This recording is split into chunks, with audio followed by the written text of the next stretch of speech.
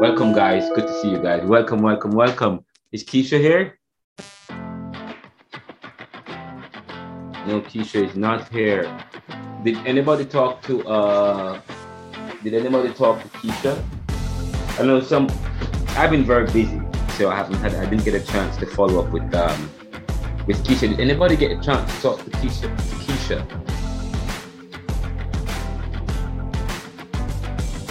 Find out how she was doing.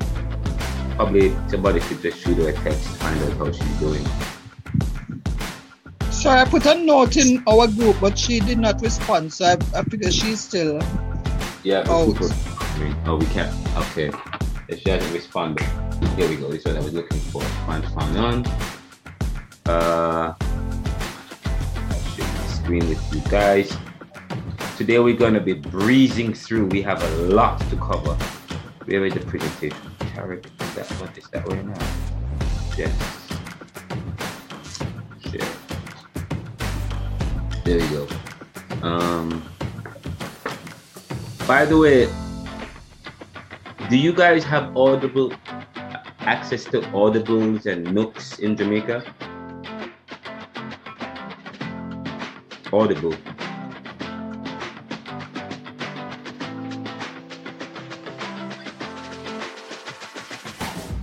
Yes, right? Don't we have Audible?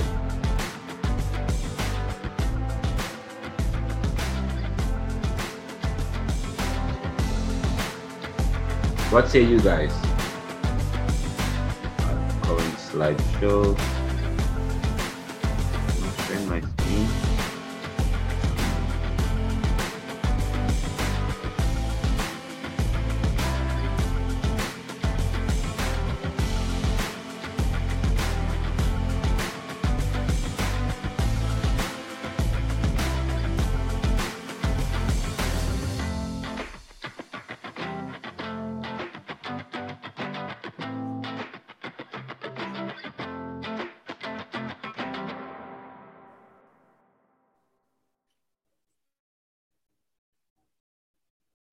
By the way, when we started Caribbean Thought, can you guys, let me just do a check. You guys can hear me, correct?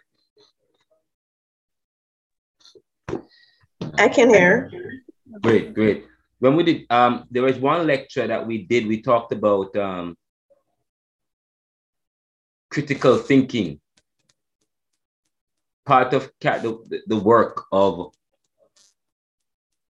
this course, Caribbean Thought, involves critical thinking, and we asked, what is critical thinking? How is it important to the study of Caribbean thought?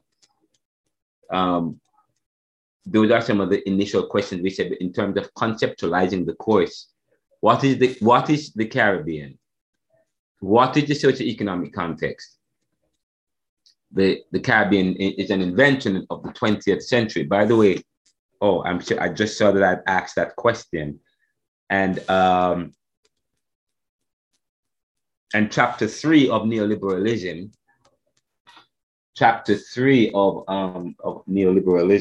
if I bring up that for you.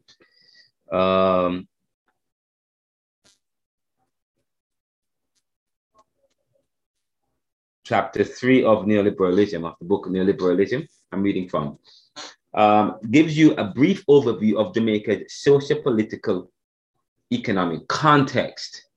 Socio-political economic context, because I think that was lecture 2.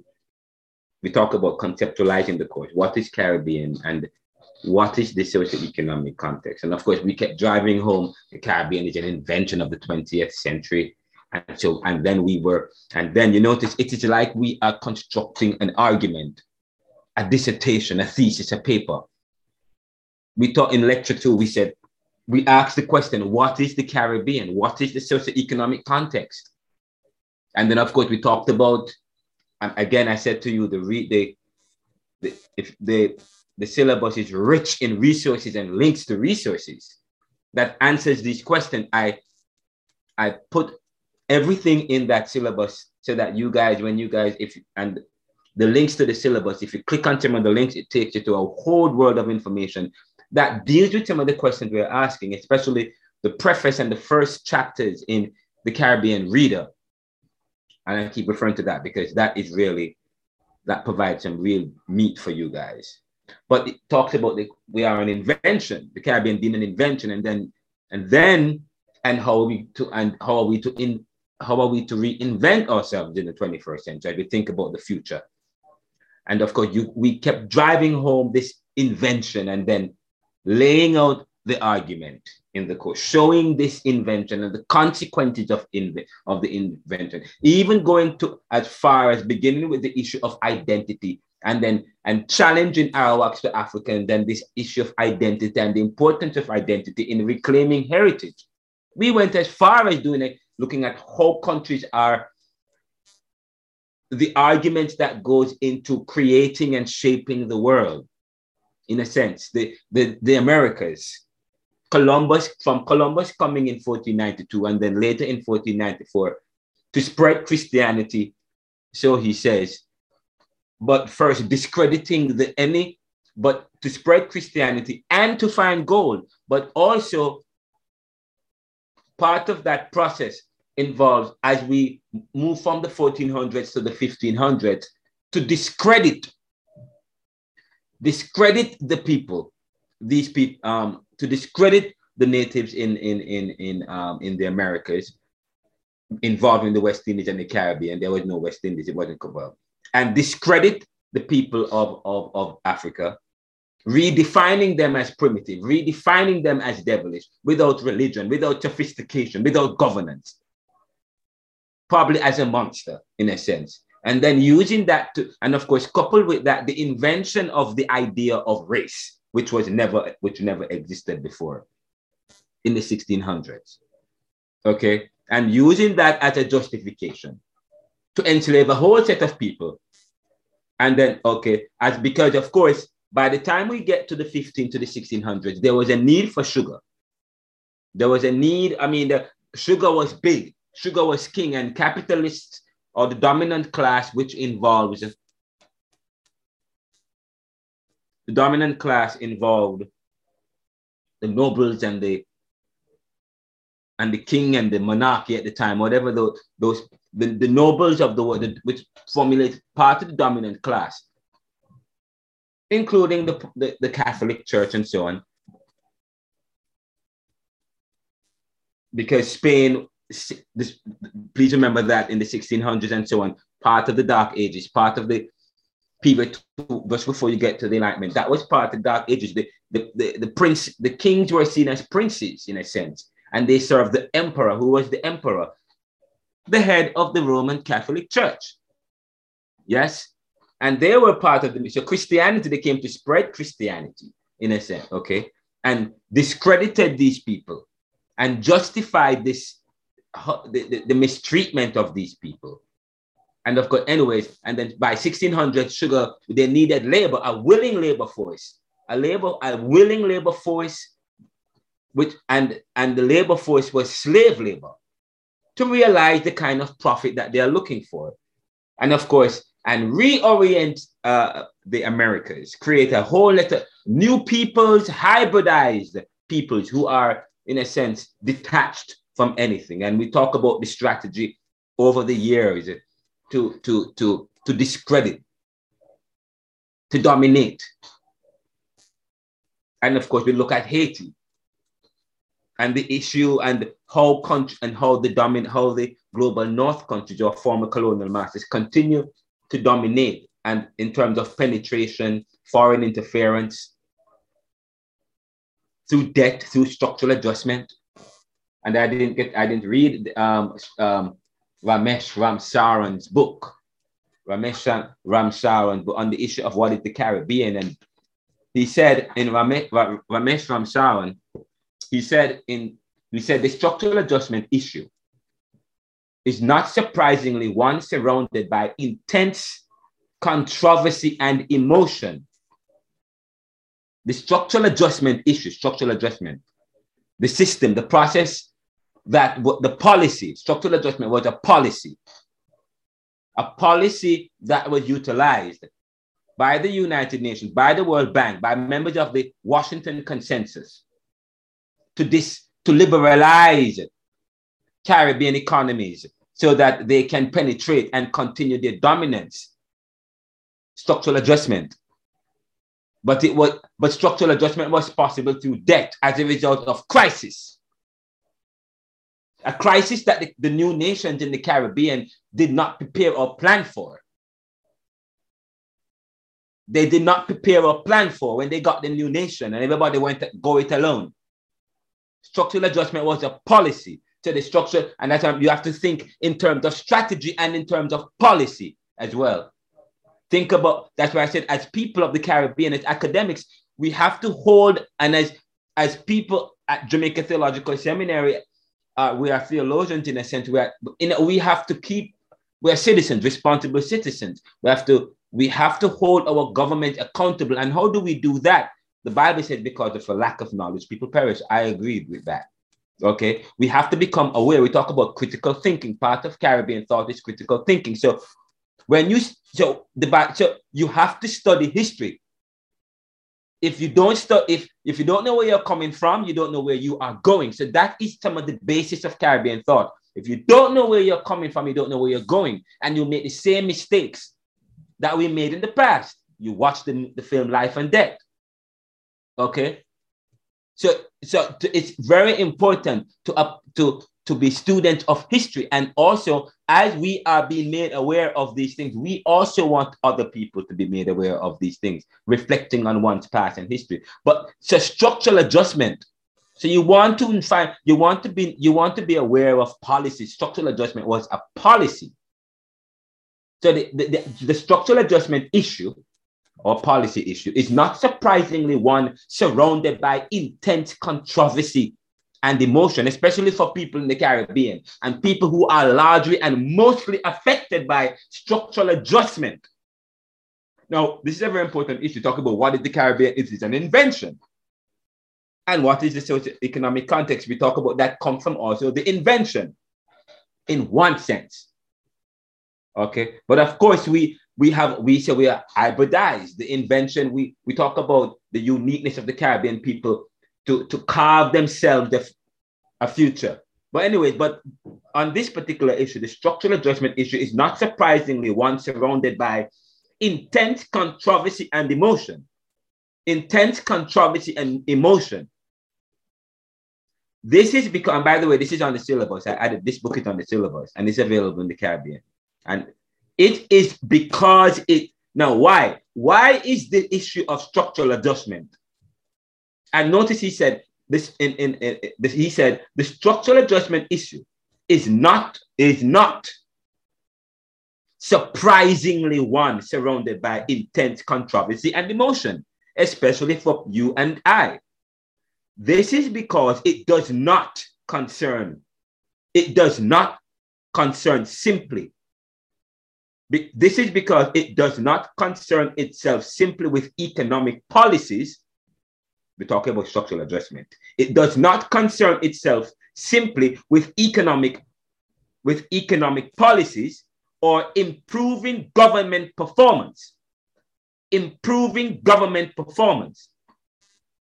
But it brings into question basic economic philosophy and ideology. Again, the issue of the structural adjustment issue, this particular policy here is they say that it's full of controversy and emotion because it does not concern itself simply with economic policies or with improving government performance. I'm going to say that again. It does not concern itself simply with improving government performance. But when you watch the film Life and Death and so on, that is what we thought. That is what you would think the policy to liberalize, to free up.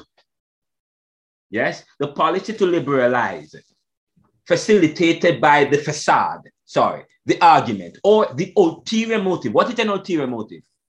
The ulterior motive. An ulterior motive. It is the motive that you don't see. So when you study policy, when you study decision making within this competitive world, you always want to ask in whose interest and for whose benefit, because we want to get at the alternative motive.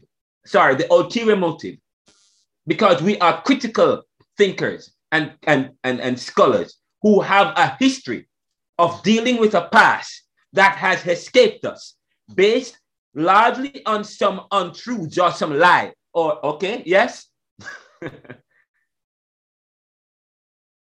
So you want to, so ulterior motive. There are people, ulterior motive, especially when you understand that we live in a competitive world. We live in a competitive world. So it brings into question basic economic philosophy and ideology, and may also involve the effective transfer of decision of, listen, what does it involve? This structural adjustment. It says it brings into question, this is a challenge that he's challenging this whole structural adjustment, this whole policy that started from 1944 when they were, or 47 or whatever, 44, when they were when the World War, when United Nations was being constructed. Okay, it brings into question. In other words, it challenges this ideology that, we are all about improving government performance in these places. Because but it brings into question basic economic philosophy and ideology, and may also involve the effective transfer of decision-making from local hands. That is absolutely important. It involves what? Structural adjustment. The effective structural adjustment was an effective transfer, an effective strategy of transfer involving the power domain, involving decision making. I said to you, here it is, the Caribbean, the West Indies, former colonial countries became independent in the 60s, or moving from the 1950s into the 60s, probably the early 70s for India, got their independence, celebrating this independence. Yes, they are independent nations now. Yes, they can self-determine. There's this issue, and we talk about, by the way, the issue of sovereignty. And I played that tape with the South African foreign minister, and this excuse me, I apologize about that. Questioning this the facade of this internationality and how people some people follow the law, others don't. But this is quite powerful. They are celebrating, yes, we're going to be new nations, independent nations, for those people who got it ceremonially. But by then, little did they know what was brewing. An effective policy came about of structural adjustment. He went on to say that the experience of a declining standard of living can be traumatic, a declining standard of living, as it is not easy for individuals to reverse life cycles tied into long commitments that may not be easy to change. So, when you look at what's going on in history in Haiti, which I said, again, Haiti is a case study or an example. It is a policy. It is the policy and the strategy. And it's not just a new policy. That is how people, from 1800s to now. And I'm saying to you, the Caribbean nationalists did not study Haiti and what happened in Haiti, and how their independence and freedom was affected by strategy of debt and what that meant and so on. So, of course, we asked the question, what is the Caribbean? And we say that it is an invention. In a sense, yes, that is what we mean when we say, when you study these, and by the way, Edward Siaga, in the last class I read, I'll share you Chantel, are you in class today, Chantel? Chantel? There is an article written by... Yes, I'm here. Okay, I need an article that you have as well. I think I sent it to you. Edward Siaga did a paper. You have it? Yes, sir. Right. I'm Can you gonna. send it to the students as well? Because he talked Okay. about middle income countries. Let me stop here for a second, because I just happened to remember while talking to you guys about this. Let me just look at it real quickly, because let me see if I could find it. Edward. I found it. But if you have it there, you can say Edward Siaga. You can send it to the group or email them. But I think I can find it. Edward Siaga, prison. No. Sorry, that's Edward Said on Orientalism. DLS Foundation 1. Okay, sorry, Edward Siaga. Here, Caribbean Thought Week 3. Here we go. Edward Siaga did a paper. And I'm going to share my screen again with you guys. Guide my thoughts, oh God. Guide my thoughts today as I share with my students on concepts and issues that are important to Caribbean, to peoples who have been vulnerable through various strategies and international deals. May you open our minds. May you give us wisdom. May you direct my facilitation of this course today as we delve into important concepts that speak to issues of ethics and human values. Because this course is part, yes, we said it's part of the department of, it's part of the humanities. And humanities, in a sense, is part of liberal studies, or well, not necessarily, well, liberal studies and liberal arts, because when we talk about, when we humanize something, the humanize something, what we're talking, we are dealing with issues of ethics and human value. And we talk about life. Life is about people and how people relate. We say life is about people and how people relate, oh God. And life is what you make it, and some of the dynamics of our society.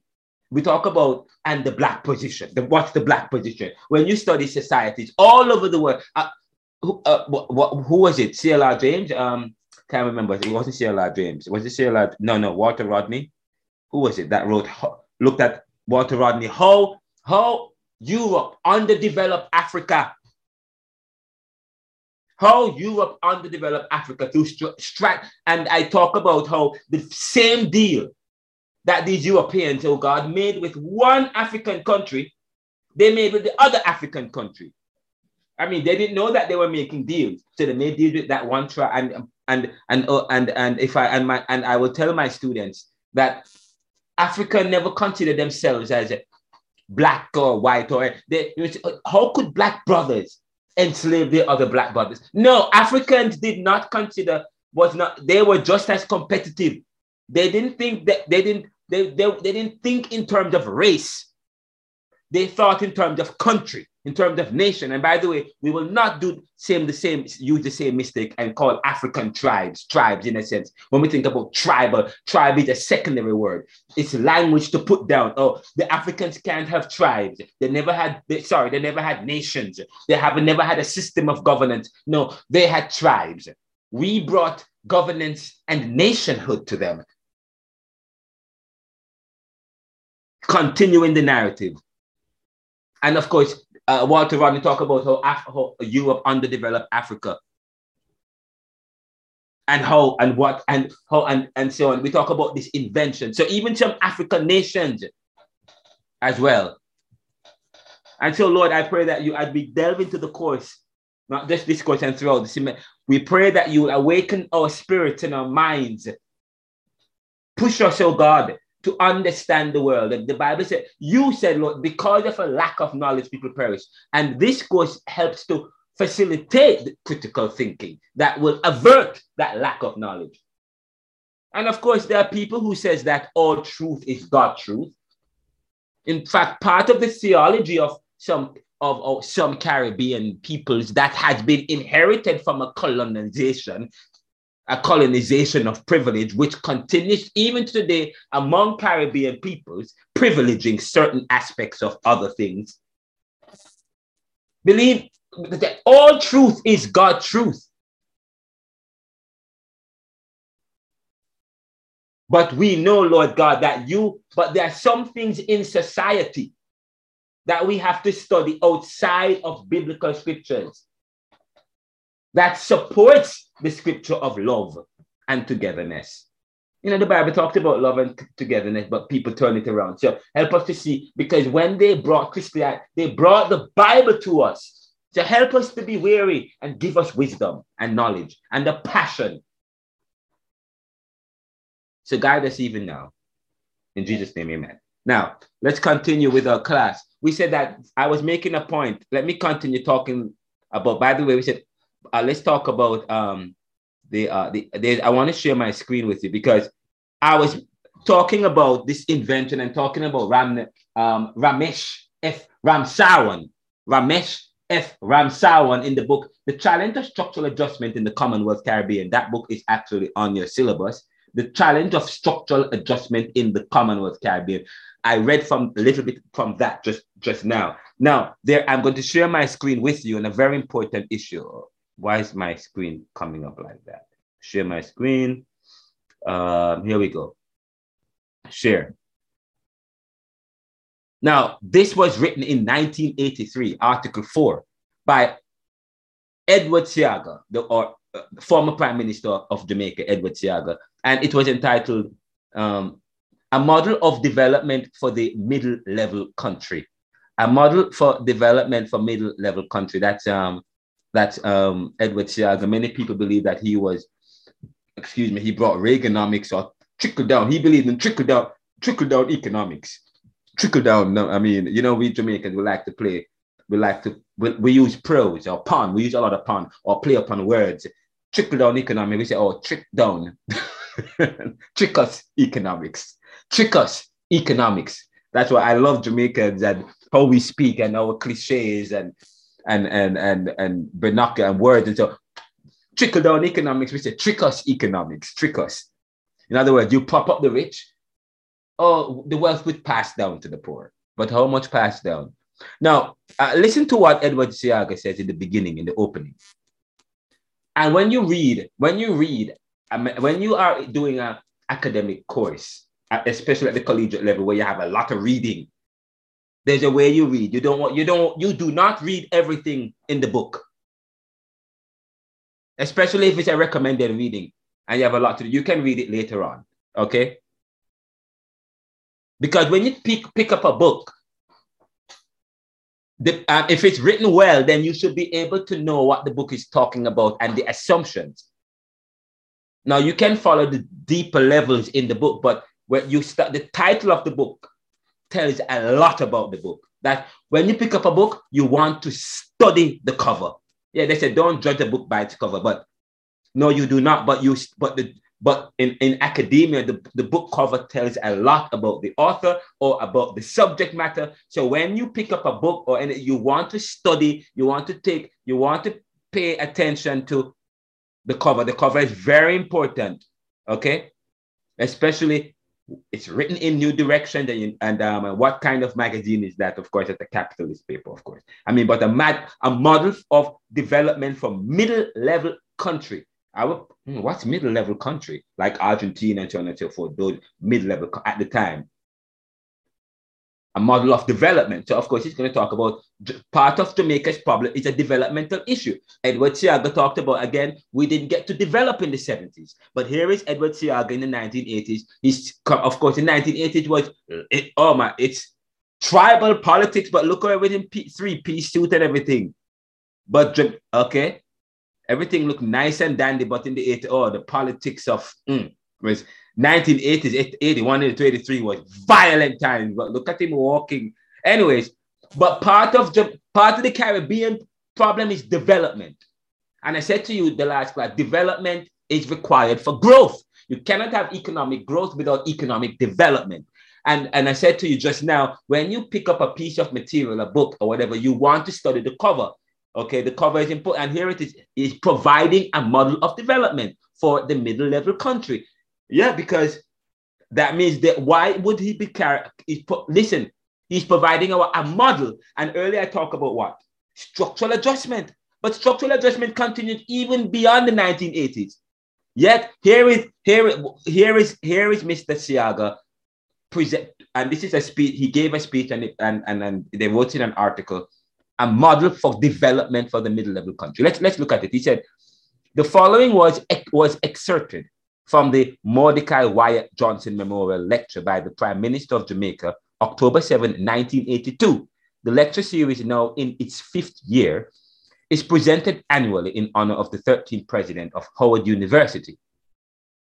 He says, he begins, Mr. Siaga, I am delighted to be back with you, particularly so because of the special ties this distinguished university has developed with Jamaica and Jamaicans over many years. A great many of our sons and daughters have received and are receiving their professional education here, and I dare say that at least 90% of our dentists have been trained at your world-famous dental school. In 1982, by 1982, 90% of Jamaican dentists were trained where? At Howard University in the US. Okay? Anyways, we move on. I'll continue. I'm gonna cut some things out here, blah, blah, blah, blah. Blah, blah, blah. He says, I wish to talk to you. So when you read, of course, I said you read the cover and who's the author. You want to find out about the author. What is his ideology? Where did he go to school? What is his philosophy? Blah, blah, blah, blah, blah. That gives you that helps you too with your reading of this particular person and his ideas and so on. That helps to give an understanding of the book that you're about to read. But anyways, we know about Edward Siaga already. He says, I wish to talk to you about the strategy. Notice the word strategy. How many of us think in terms of strategy? And if you guys don't take away anything from this class or from this course or from me, it is one thing is that we begin to see, we talk about the Caribbean being an invention. You also want to think about strategy, okay? And with all that we have said, when you make something in whose interest, for whose benefit? We said that it's an invention for who? Okay, the society and when you study sociology or society, you study in whose interest and in whose benefit. Anyways, he says, I wish to talk to you about the strategy which I believe can best attain a quality of life for the peoples of middle-level countries of the developing world, a quality of life. So he said, I want to put forward a strategy which I believe. So therefore, you want to read the preface. When you get a book, you read the preface. When I was younger, I never thought about reading prefaces. People go straight to chapter 1. You start reading from the cover. And of course, you want to read the preface and the introduction and get a sense of the argument, because the preface and the introduction have the sense, the argument, and outlines the argument from the hypothesis, or in a kind of logic, in an inductive or deductive logical way. First premise, second and supporting sentence, conclusion. And in a sense, the whole book is structured like that. And then when you go to chapter 1, chapter 2, chapter 3, he lays out the argument and bring other analysis, and then in the conclusion. And so therefore, when you read a book, you don't have, especially when you're constrained by time, you want to read the preface, the introduction, of course, and then from that, you only probably read the first couple lines of each chapter, and skim through to see if there is any major, and then but that's it. You go straight to the conclusion, and then when you're finished, and of course you can do a quick skim and highlight some words. You can go back. That's important. Anyways, let's continue. He says he's talking to us about strategy.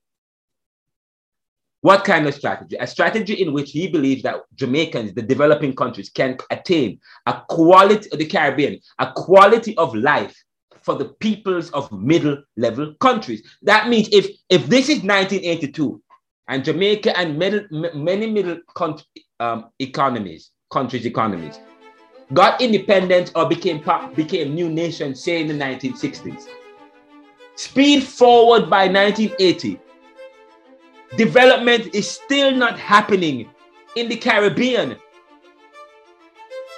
Because he's okay. And here is Mr. Siaga talking about strategy.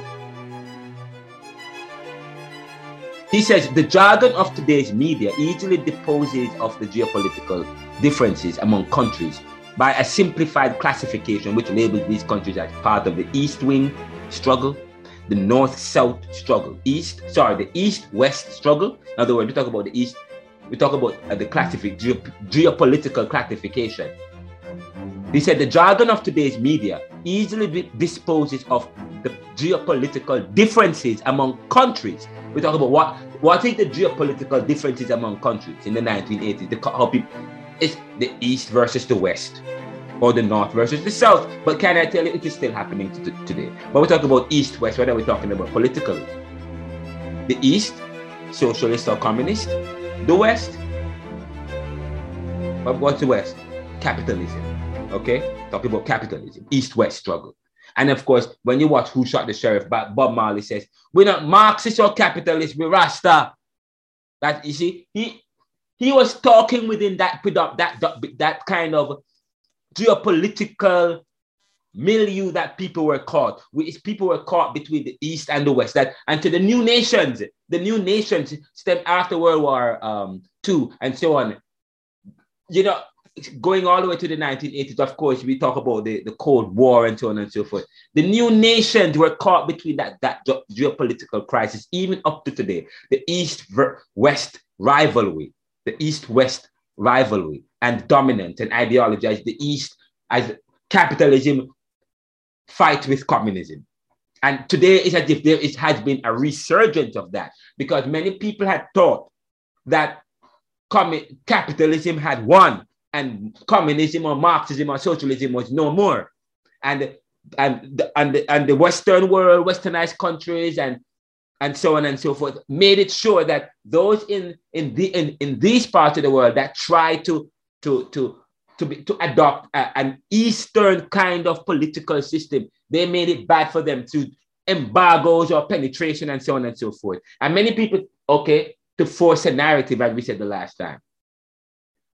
So many people thought by the 1990s that communism had lost and capitalism is now the big thing. But now what's happening in the 20th century?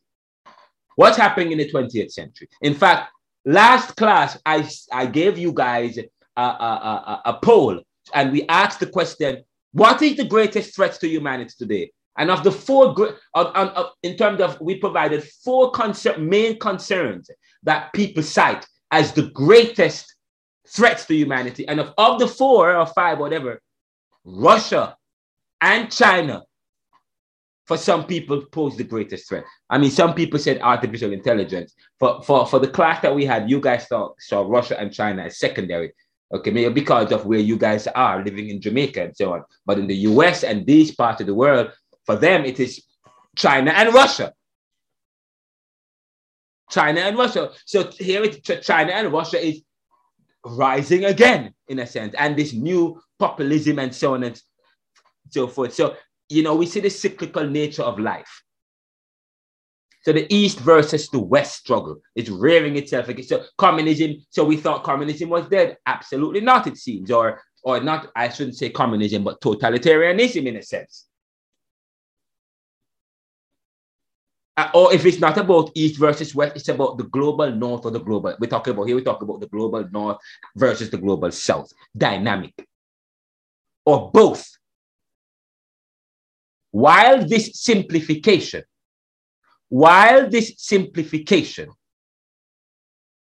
is not convenient, it represents an insufficiency of insight into the nature of the political and economic.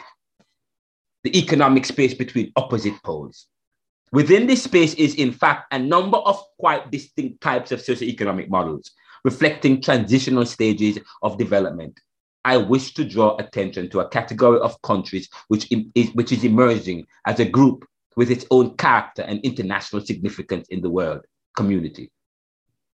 We live in a world of mass communication, which deals in containerized categories, mass consumption with containerized categories. and to establish a separate identity entails being significant enough to get your own container. This is the predicament of identity definition, controlling a group of countries merged within the broad span of third world nations. I refer to them as middle-level countries, but I have seen other names attached as they gradually attain international recognition. While it is true that this group also occupies the middle income strata among nations and could be identified by per capita income criteria, a better way can be made in terms of geographical spread and economic structure. The miracle growth countries of Southeast Asia, the Republic of Korea, Singapore, notice, in the 1950s, 60s, we were, in a sense, going in an upward direction with these countries. But somewhere down the line, they left us. And here is Edward Siaga talking about that, talking about how the miracle growth countries of Singapore, Taiwan, Malaya or Malaysia are the front runners of the group and its most successful achievers. But other middle-level countries abound in the Caribbean, Barbados, Bahamas, Trinidad and Tobago, and Jamaica. Indeed, most of the Caribbean islands, there are others in Oceania, in the South Pacific, as well as in Latin America. As a group, these countries stand midway on the ladder of development, midway, up to 2 decades ago. Up to two decades ago, they were midway. These countries, that was no man's land. That too high up the ladder to receive full treatment in the bounty of aid flows. Too low down. So they were too high to get aid, but they were too low to attract serious attention from external private investment resources. So these countries, middle income countries, including Jamaica, Bahamas, Barbados, so they suffer from serious attention from private investment. They weren't getting the kind of private investment resources that they needed to develop. But of course, why would they? Why should they get private investment from the global north if that means that they are going to outcompete them?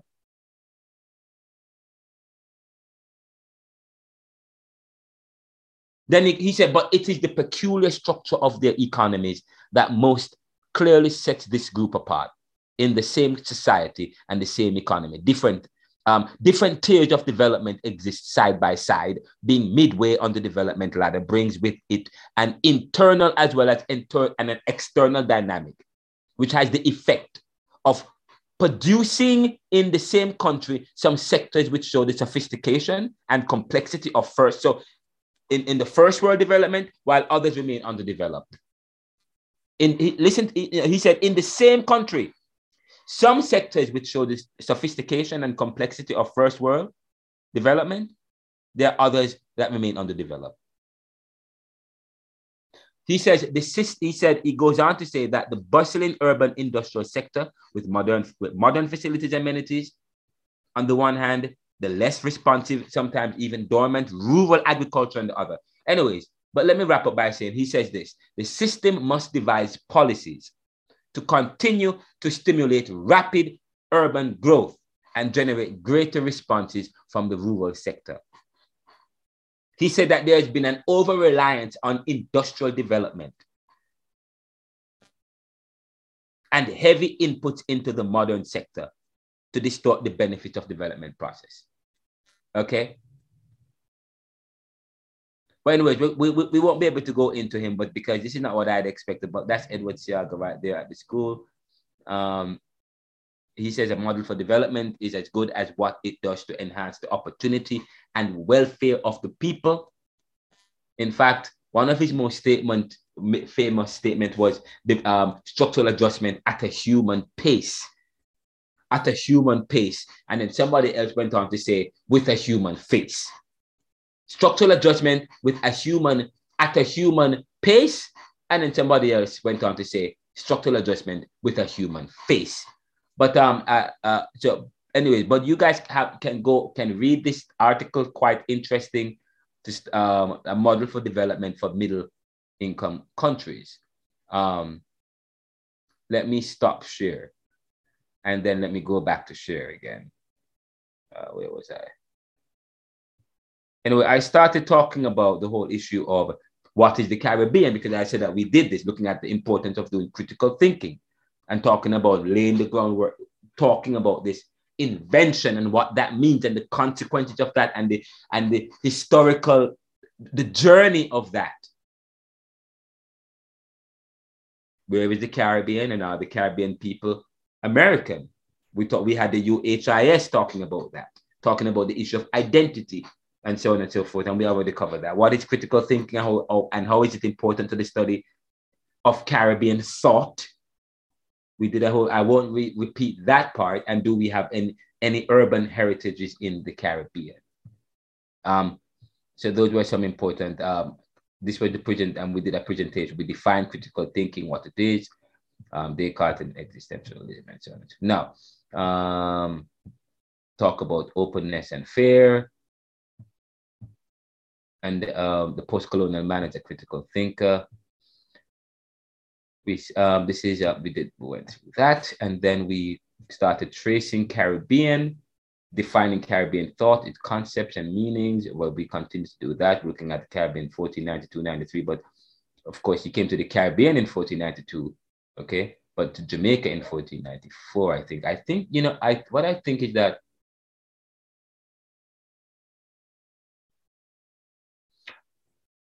I think he discovered it and then left and came back and then occupied the land. So I need to do some more research about that, because it is quite interesting, because some people have 1493, some people have 1494. The Jamaica Information Service have 1494, and there are those who said, well, he saw Jamaica, but he didn't come in, he left and then came back. So it's quite interesting. But this looks at the tracing Caribbean with competition and capital, slave trade. Those are some of the, when you trace Caribbean, some of the key takeaways or the key themes that comes on: Columbus, knowledge, religion with wealth, ulterior motive, gold, profit, greed, international competition, capital, slave trade, sugar plantation society, heroes and maroons, abolition, riots and loss, freedom and independence, servitude and indentured labor from China and India, the coming of the Jews, blacks work for wages, war, anti-imperialism, Marxism versus capitalism. We talk about, Edward Seago made allusion to this, Marxism versus capitalism. Then, of course, nationalist ideology from the 1940s to the 1955, and then again 1970s to 80s, which I wouldn't actually 1970s I wouldn't say this from the 1970s to the 80s. Yeah, in a sense, yes, because there was Bishop in Grenada. But I think that was part of the same kind of geopolitical issues that we were having in terms of Marxism, the East versus the West, the North versus the South. Then, of course, at the issue of independence and short-term prosperity. Independence and short-term prosperity. I made an allusion to that with what Edward Seaga talked about. And we talk about what miracle growth countries, Malaysia and so on and so forth, Singapore, and we were right. And we were right there, actually. We were right there.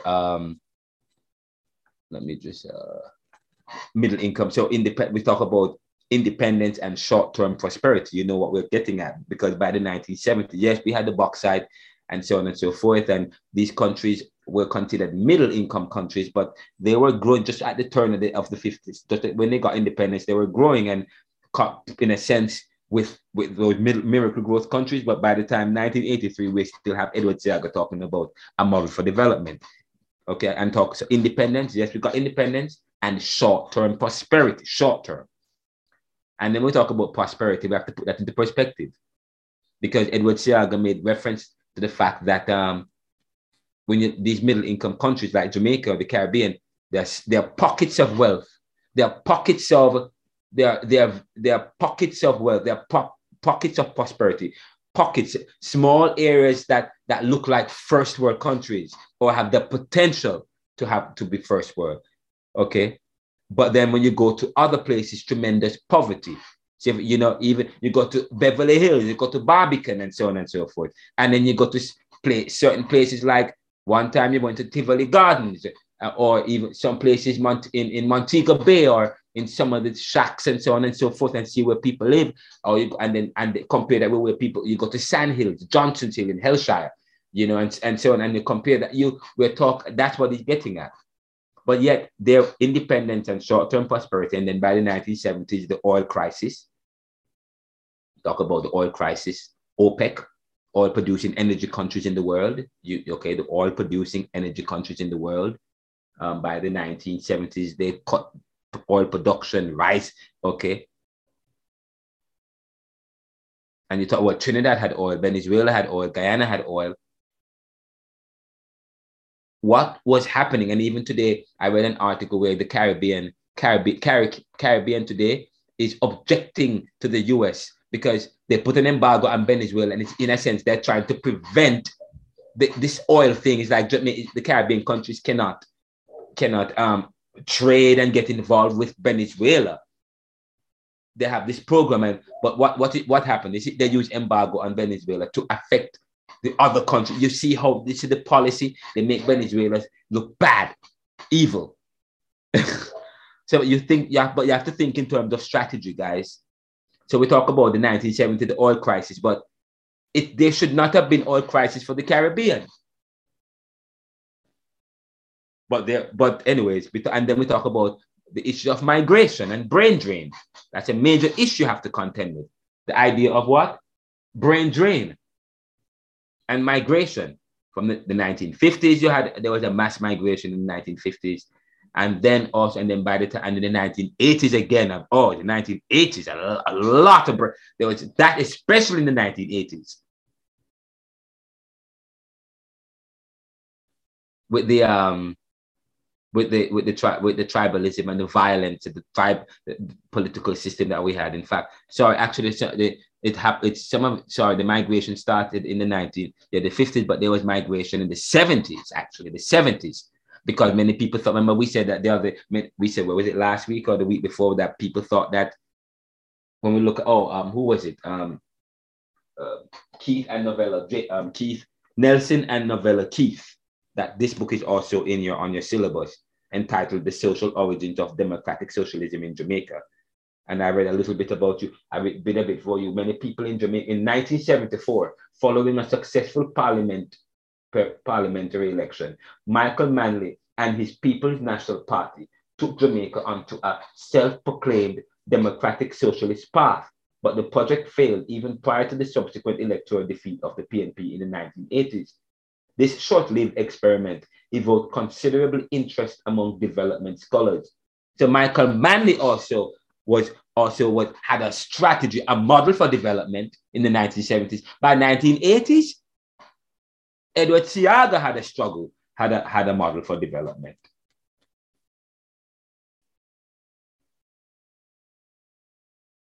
But obviously, none of their strategies were able to work because of penetration and because many of them were going it alone.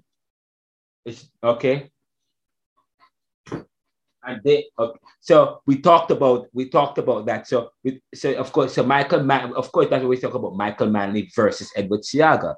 One was appealing to populism or socialism, but Michael Manley never really practiced Marxism or socialism to the T. It was more like a mixed economic experiment.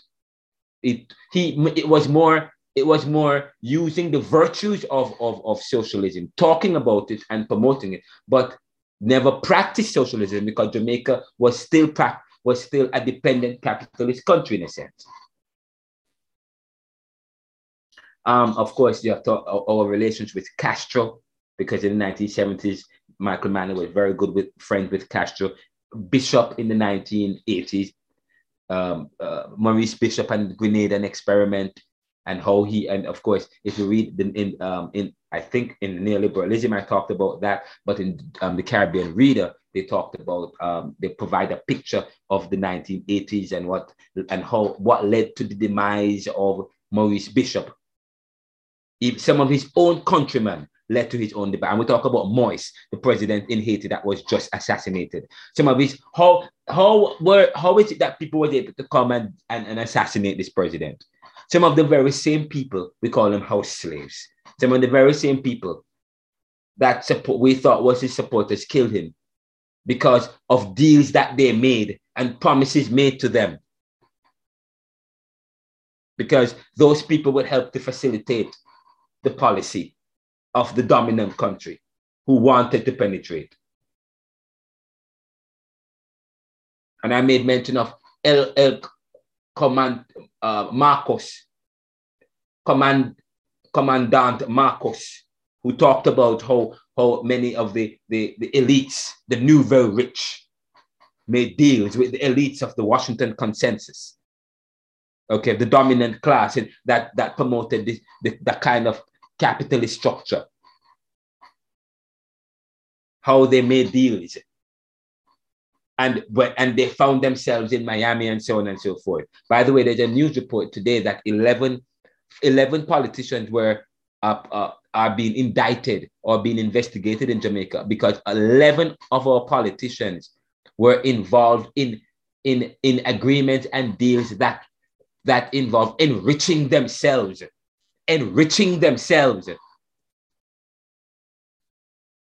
I get the feeling that this prime minister, when it comes down to corruption, he's no nonsense. That's good. Okay. But enriching themselves.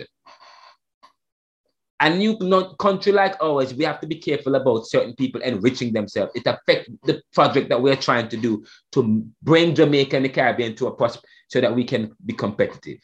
In the 1970s, we talk about migration. By the way, and when you think about migration, one sense it is bad, in another sense it is good.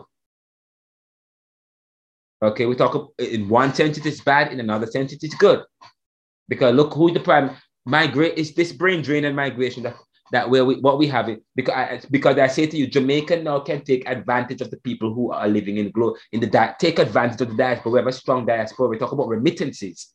Remittances is one of the ways that Jamaica and the Caribbean earn foreign exchange, and not only that, the people, the diaspora, they have to formulate stronger connections because they can bring back to the Caribbean and to their own countries ideas and strategies. We talk about who the vice president of the US. A first generation American Jamaican. She's a first generation. Her father is Jamaican and her mother is Indian. Yes, quite interesting. So what opportunities are there that that's one of the ways we can reinvent and remake ourselves. Of course, we talk about remittances and the growth of remittances between 1970s and 2019 between 1970 and 2019. During COVID, it kind of remittances fell, but remittances, anybody, and that's what connects Caribbean countries or people of the global south, the issue of remittances. Okay. That's what when I'm in my neighborhood and I talk with I talk with certain people, they know what Western Union is. They can identify with Western Union, they can identify with MoneyGram, they can identify the importance of working not just for you, but also working to send back money to the countries where you are from. It is not just a Jamaican thing. Almost every person in the diaspora that comes from the global south or from a former colonized or whatever the case, in some sense, there's something that connects us, this issue of remittances. And some of the system that we all, okay. So say for example, I have one of my friends, an American, she uses, she said, I see you always on WhatsApp. What's WhatsApp? But then somebody else now knows what WhatsApp, another friend of mine knows what WhatsApp is because we are connected with, because he's from Barbados. And another friend, she's from Trinidad. They use WhatsApp. I have another friend from one of the Latin countries. And so we know what WhatsApp is to connect with those internationally from the global south. Some things that connects us, okay? Then we talk about Caribbean identity, struggle, conquest, schizophrenia, poverty, inequality, and dependent capitalism. But when we talk about tracing Caribbean thought, I talk about the issue of Caribbean identity in terms of struggle, conquest. What is the Caribbean identity? And that identity is formulated within what posture? Today, I had a very intense argument. I was supposed to be talking about, what's his name again? Frantz Fanon. And I have this book to start reading. And up to now, I haven't started reading the book yet. But I was going to I had a very important conversation with my uncle, Bishop, the Reverend Dr. Lipton McKenzie, who is the senior pastor, overseer for the National Church of God, Washington Park in Florida. I was a former overseer, and he called me today to talk about a business plan that I was working on. But and he took me to task about something, and we were talking about ideologies and philosophies, and I said to him, he said, what does God require? God requires holiness. Or he wants holiness. God requires holiness. What is? And I said, he requires holiness. I said, what does that look like? We live we have franchise. I said, we are so divided. Even within the churches, everybody think that they have an idea of holiness. And I said, if you study the Bible, or whatever the case might be,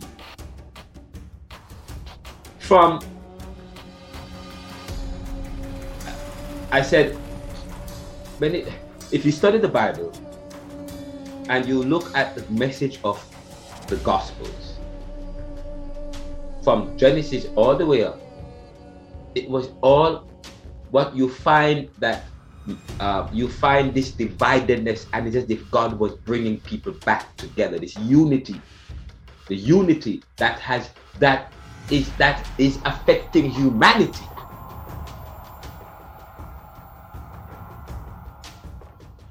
And even in our religion, well, many people think that religion is close to even in our religion. It is as if we have created a religion that is outside of the universal plan of God, because some religions create exceptional language even to the point of coercion and death. Some religion promotes division. And I say to people that I believe that when you look at the Tower of Babel, the Tower of Babel provides a picture of what happens when people have different languages, tongues, and so on and so forth. Fine. But then I said to him that, he said that people are coming up with new stuff now, everything new. Everything new now, everything new ways of life and new stuff, And I said to him, we will not be hypocritical, uncle. When Jesus was here, Jesus didn't discredit the Jews. The only problem he had with the Jews was that they weren't living what they were preaching. Okay, so he didn't discredit the Jews. In fact, but he came with a new religion, a new way of connecting with God. This is how you're saying that people are coming up with new stuff, with new ways of religion. Jesus did that, and the people were saying, and the Pharisees were saying the same thing. Sorry, the Pharisees decided the Jews, here it is, this new Jew on the block. And he's introducing a new religion and a new faith. And so I said, you're doing the same thing. You're saying that people are creating. And I said, okay, even if I were to look at my mom and you today, your ideas and how you practice is, if 10 years down the line, they think that you were committing heresy. I said, you see, we talk about the varieties of human natures and circumstance. The varieties of human nature and circumstance. We're going to get into Caribbean theology in a few minutes. But beyond that point, I said, Jesus jettisoned his divinity. Jesus demonstrated to us what it means for people to come together. Because I believe that what is the ultimate of all things? That will become one with reality. And Jesus demonstrated that he did not appeal to his authority. He did not appeal to his religion. He presented something new to the Gentiles. And he didn't come, and he wasn't, and he came, and who was his audience? The Gentiles. You talk about the audience. Who is the audience? The audience was the Gentiles, because the Gentiles thought they never had any religion. They were, everybody else had their religion, the Jews and so on, but they never had no religion. And Jesus come now, and he's now talking to the Jews, to the Gentiles. His message is to the Gentiles, not to the Jews. And it was a new message. A way that they can become part, be provided a way, but which was a little bit different from what the Jews had or the other religion have. And he didn't discredit them and said, oh no, all of them. But he never did. He said, you can do what you're doing, but I'm talking to the Gentiles. I'm talking to I'm talking to them. Fine, you're saying that they don't come from your culture. They don't come from your culture, and they can't worship your God. Fine. Here it is. We will present another way to them. And so my message is to the Gentiles. But that doesn't mean that what you have is not bad. And then another thing that he does, he gets rid of his authority. In other words, he didn't appeal to any authority. In a sense, I'm saying he got rid of his divinity. He came in human form and took on human flesh.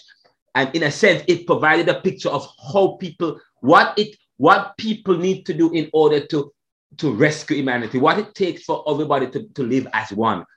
The ultimate of all things, for us to live as one and to come together, it means we have to go as far as to giving up our divinity, giving up the appeal to our authority. Jesus didn't appeal to his authority in a sense. We talk about that. He didn't appeal to his divinity in a sense, yes? To the point where because he was divine, he was God. He never had to go on the cross, but he became weak.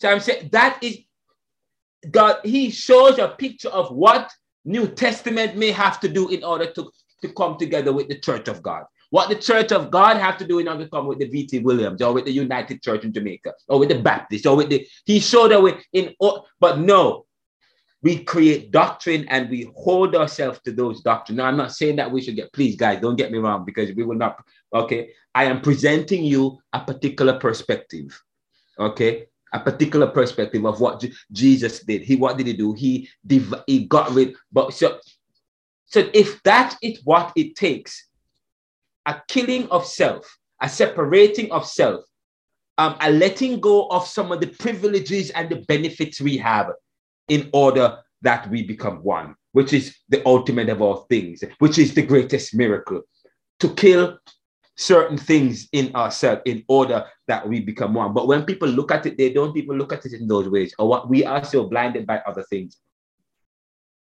We look at it in some other ways. But everything lends itself to perspective. But we live in a competitive world. And we privilege certain things. Okay? We have to get rid of race. We developed race in the 1600s. But you have to get rid of your black. You have to get rid of, in fact, there is a part of my book that I'm coming out with. It's said, reimagining people within critical race theory. Not thinking, reimagining people within critical race theory, moving away from a victim approach to a hero approach. And I said, maybe it means moving away from our ethnicities and our categories that divide us. And that's not just a racial, but politically, PNP and JLP, all these things, human beings, it's the death of human beings. Even in religion and politics, economics, everything. If you study society, everywhere you go, you shall see division and categories. And that is those are the number one thing that has created the disparities, the death, the division, the problems for the Caribbean, the problems for Africa, the problems for vulnerable groups. When you study abuse and rape, okay, what is rape? It's an abuse of power. Because there are those men who want to strut their egos. The issue of ego, the issue of chauvinism.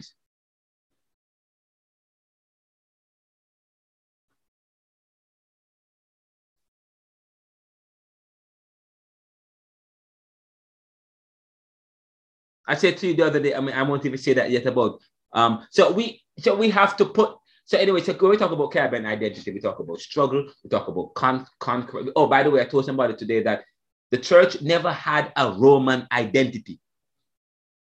If we study church history, the church never had a Roman identity. The way in which the church was church, when you look at how Jesus practiced church, had church on a veranda. Yes, and a veranda in a room.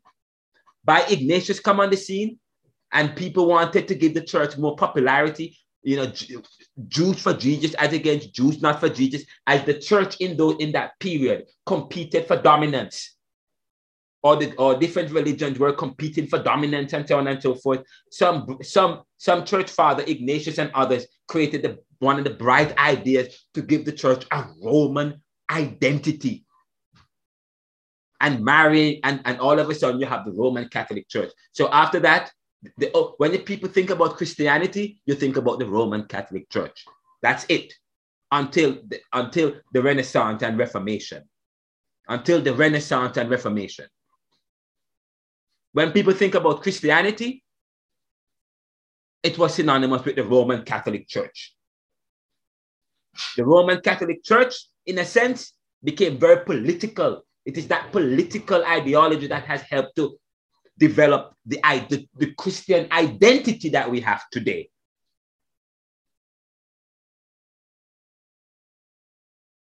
And the way in which Jesus practiced church is not the way, is that the way when you read the books, is that the way the way how church was informal? It was informal, you know.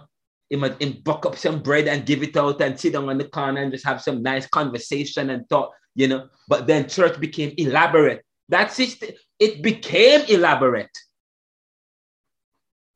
That was it became elaborate. It was never like it became and the way in which the church is structured, with the pulpit and the top and the people at the bottom, because the Pope was closer to God and he was supposed to lead the people.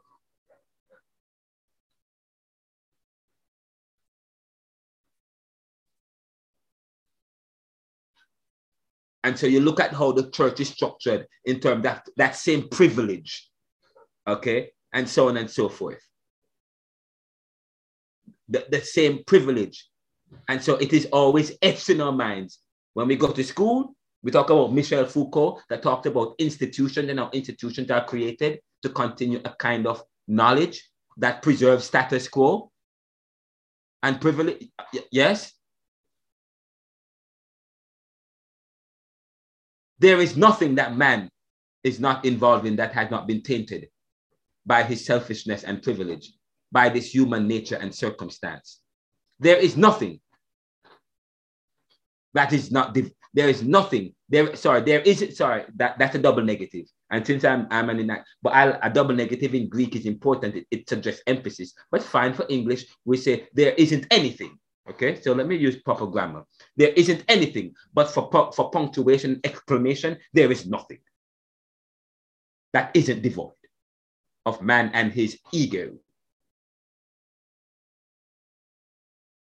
To talk about Caribbean identity, talk about struggle, conquest, schizophrenia.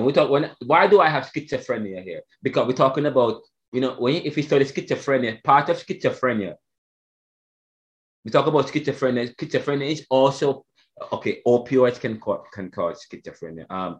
people say, okay, well, people can be predisposed to genetics or whatever the case might be. But of course, a lot of that comes from experiences or post-traumatic experience that people have, schizophrenia, especially when you have, especially when you are caught between a rock and a hard place. It creates schizophrenia. When you are caught between East-West values, capitalism and communism, the global North and the global South, schizophrenia, poverty, inequality, dependent capitalism. Part of the issue of Caribbean is globalization. Talk about corruption, crime, and violence. Corruption is what we're supposed to get into. We may not get into chance. Corruption, crime, violence. The issue of corruption. We will play the video before I do the present. I won't get into that yet. Then we talk about towards the future. If the Caribbean is an invention of the 20th century, it seems certain to be reinterpreted and perhaps transcended in the 21st century. Faith, culture, music, sports, and opportunity, science and technology, brain drain as part of an export value, and so on. So one of the things that we have to look at, the Caribbean still has some richness, of course. We talk about our faith, our culture, our music, our sports, science and technology, brain drain as an export value. Again, brain drain as an export value. Information and technology. Those are some important key terms you want to zero in on. Community, the word community, collective sense, yet it is haphazard and not strategically effective in targeting.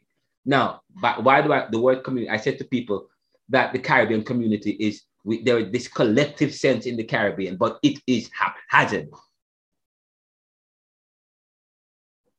The other day I was reading something from the Caribbean. They said, we are more united than ever. We are not probably at the political level and in terms of at the elitist level. But I say, so there is a collective sense in the Caribbean community, but it is haphazard and not strategically targeting and effective. We have to develop a better strategy. Okay. Say, for example, I said to people that some doctor, a good friend of mine who is from Portmore, Dr. Andre K. Isaacs, is from Jamaica, and he's a chemist, and he teaches at Holy Cross University. We went to Penn, University of Penn together, but now he went to do his doctorate. He did his doctorate at Penn, then he went on to do his postdoctorate at UCLA, which is one of the top schools, I understand. And then he left, and now he's teaching at Massachusetts, and he's helping to develop ring cycles, make drugs or vaccines more effective. And I'm saying to people, wow.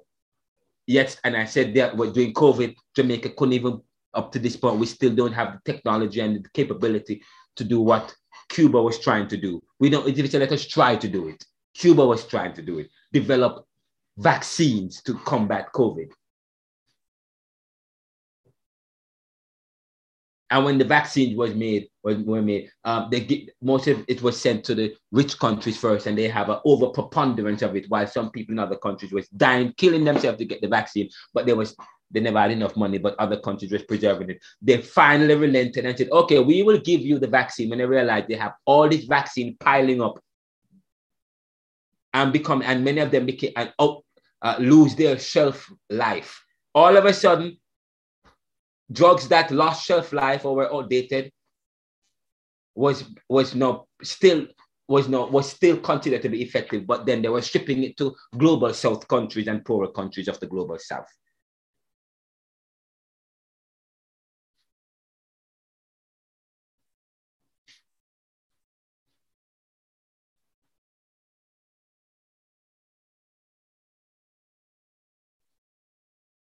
If it is spoiled, they say, okay, it's not spoiled, they send it to you. That's they talk about the value that people still give to certain people in life. And of course, if the Caribbean is to become successful, I said we have to develop backbone. And the other day I said, finally, by the way, somebody liked what I said on Twitter, finally some backbone. They stood up to the US and UN and so on, and said, and came together at I think there was a decision. They reject their stance, trying to prevent Caribbean countries or the U.S. stance on Venezuela. That is how you want to do it. When these big countries are attacking one of your own, you come together and you formulate Jamaica shouldn't speak on its own, in a sense, because they're afraid that they might issue a travel ban. Barbados shouldn't be. We have to speak together so that the US can say, we're going to issue a travel ban on the entire Caribbean. For what? There must be something. So it's easier for the big countries. Notice I said the big countries. That's what they call the post-colonial countries, those in the global north, to issue a travel ban on 1 and 2 countries. But if all of us come together and make a decision and so on and so forth, it's not that easy, yes, to discriminate and to single out and to create a policy to single out a particular. You see the point I'm making, Strider? So the issue of interdependence and CARICOM. So the other day when they rejected a Global South decision, they did it together. That is the only way you can mitigate any singling out or any policy that would single out a whole, because suddenly they're going to say, wait, hold up. You're going to hold that means there's something surreptitious. Something is not right. It has more, it's beyond that. So it's easier because they will now have to justify why you are all of a sudden creating a policy or travel ban against all of the Caribbean countries. It's not so easy. So we talk about strategy. We talked about IOWAX to Africans already. Actually, this was a quick review with some more points that we did that I wanted to go over. So that was quite important that I did that. Okay, great. We are running good. We talked about Marcus Garvey already, a little bit about Marcus Garvey. I invite you to read Neoliberalism. The perspective I provide on Marcus Garvey, you will not find it anywhere, just so you know. So you would definitely have to get a copy of this book. It's available in audio book, but it's not my voice. And somebody said to me, "Oh my God, I wish it was your voice," but I'm sorry. That was the second book. I probably do it in my voice. George Padmore, Trinidadian-born Pan-Africanist, political activists. He explored the relationship between Pan-Africanism and Marxism and argues for their compatibility. Pan-Africanism and Marxism. We talked about that already. And I think we did Homi Baba a little bit. She wrote, and this is all her work. She edited Nation and Narration. And she said, the powerful question she asked, what was missing from the traditionalist world of English literary study? We answered that question. What was missing from the traditionalist world of English literary study? I will ask you that question, by the way, in your exam. What is missing from the traditionalist world of English literary study? We delve into that. I won't go into that as yet right now because we delve into that. We don't have much time. We introduced C.L.R. James. He said of Castro and the Cuban Revolution that although Fidel and the Cubans aren't Black, the attitude of their revolution is essentially a West Indian revolution, similar to Saint's revolution in 1802 to 1804 in Haiti. That was a notable comment. He also said the West Indians are not fully admitted into the Western culture. And we talk about reggae and dancehall and Rasta and Creole, but we have the opportunity to develop it. We talked about that a little bit. For those, Haiti was the wealthiest colony, and the slaves that came to the West Indies were of fine physique, he said. Haiti was one of the wealthiest colonies, and the slave that came to the West Indies were of fine physique. We talked about that, and intelligence, so that they were able to withstand the Middle Passage. Okay, we talk about, by the way, Bookman, Dottie Bookman. Yeah, he was one of those that was a fine physique. They say he was a tall man, big and drafting man. He fought, he took on the French. And and you could also tell that he was an intellectual because he started, in a sense, he left religion, he brought the African religion and he spread it. some religion, and of course, and understand he was versed in reading the Quran. So we thought, wow, so probably that's quite interesting that he was versed. I thought that this whole Muslim religion and came to Jamaica probably when in the 1980s or something of the sort, or when the East Indians came later on. But we learned that we're learning that no, the Africans were versed in some of the Muslim and the Quran. Okay.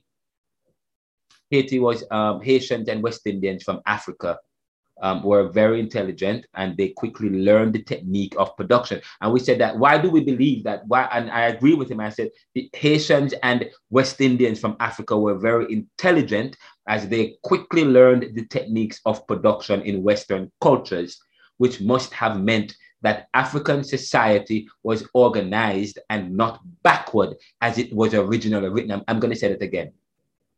Haitians and West Indians, because we said Haiti was the wealthiest colony. And the slaves that came to the West Indies were of fine physique and intelligence, so that they were able to withstand the Middle Passage.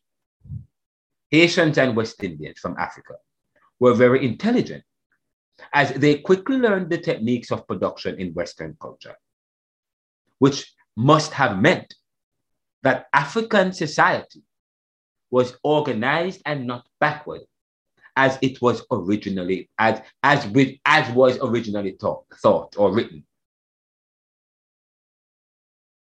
Let me let that sink in a little bit.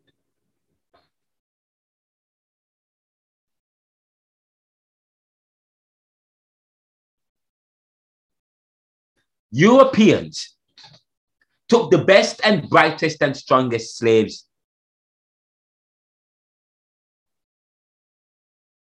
Many were princes and warriors, abducted in tribal wars stemming from the European strategy and deal during the triangular trade. And of course, you can see his influences. I leave you to read up some more and talk about V.S. Naipaul.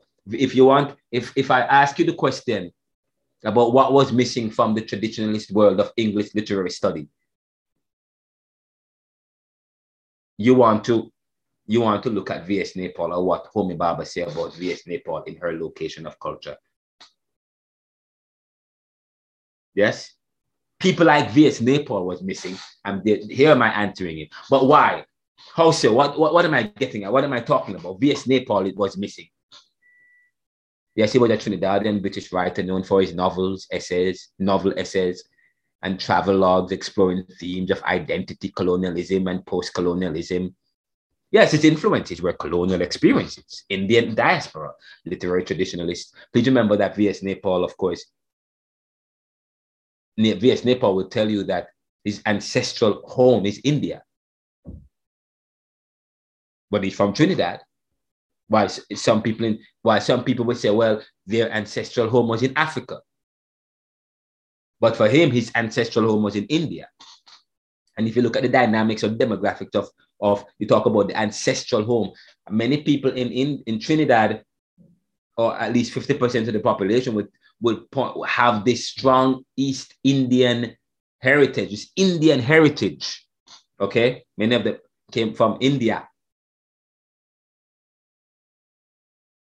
especially with, in fact, it seemed a lot of the indentured laborers went to Trinidad. A few went to Jamaica, but not as much as what had went to Trinidad. Philosophies, we talk about what are his philosophies and ideologies?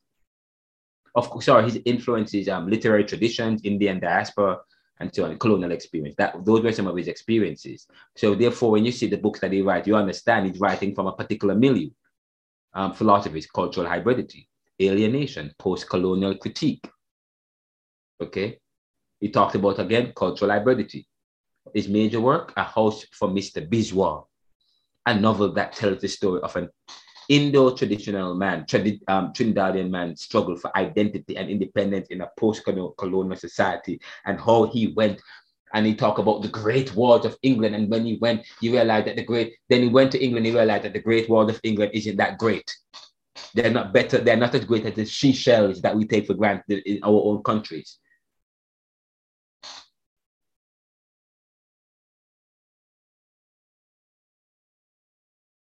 Of course, he wrote the book, The Mimic Man, The Middle Passage Impressions of Five Societies, British, French, and Dutch in the West Indies and South America. History is built around achievement and creation, and nothing was built in the West Indies. What does he mean by that? We talked about that already. History is built around achievement and creation, and nothing was built in the West Indies. You have to put that into context. Okay, you can read that against many people read V.S. Naipaul against the intentions of the author and against his original intent and meaning.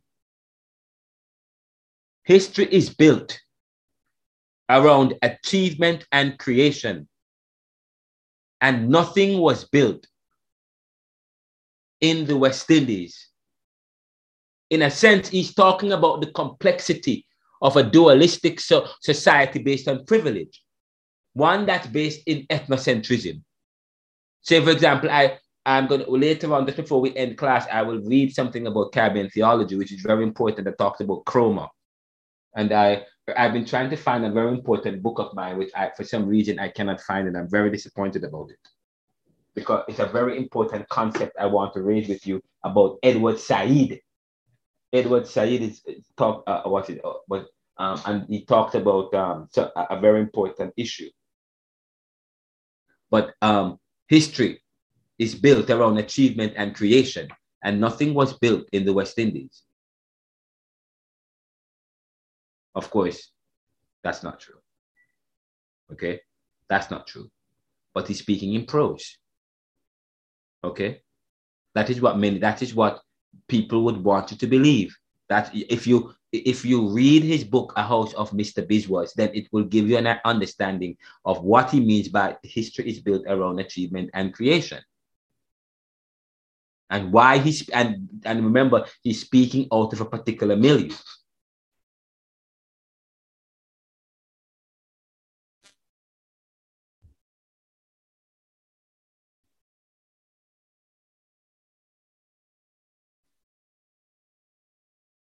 The Trinidadian cosmopolitan is a natural anarchist, he said. He is without the greater corruption of sanctimoniousness. He is without what? The greater corruption of sanctimoniousness. The Trinidadian, the cosmopolitan, the post-colonial subject. We can't be too sanctimonious. Okay? Because it takes away from your natural anarchist attitude and stance when you realize how the Caribbean or the post-colonial subject have been ravaged.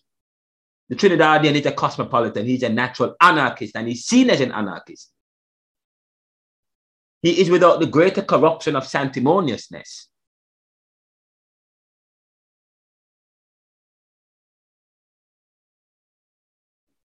And then that brings us to the next, to Frantz Fanon. We will take a break. When we come back, we will delve into, we'll begin by talking about, when we come back, we'll come back in 5 minutes. I want to talk about, wow, I need to put this right, a very important matter here. Put this right here. Here we go.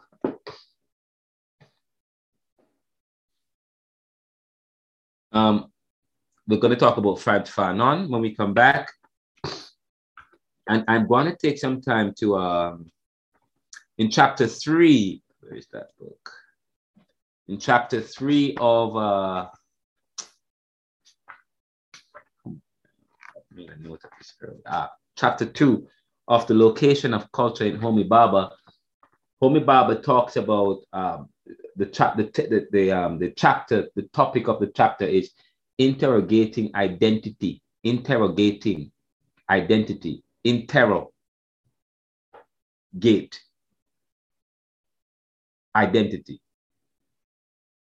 And please, when you talk about it's an investigation of identity, but it's more than just investigate. Interrogate is stronger language. It's an aggressive way of dissecting identity.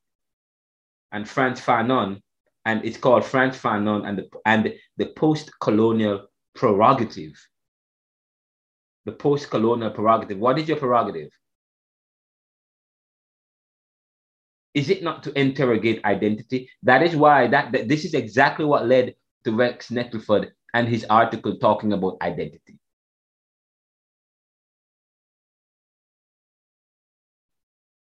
But I don't think Edith Clarke was interrogating any identity within the prerogative of the post-colonial. No, she was not.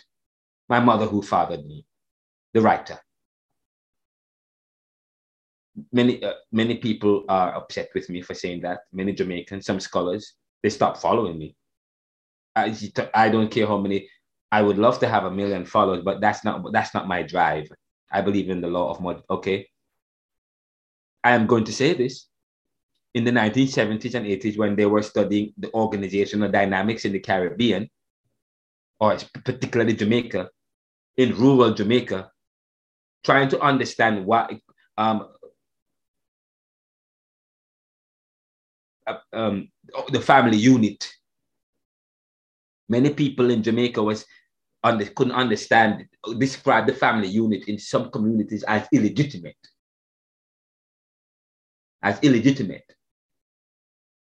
Because in the communities, cousins were sleeping with cousins, I guess, or they were cohabiting with each other, and it was, in other words, it was a kind of family that did not subscribe to the functionalist theory of what a normal and functional and legitimate family should look like,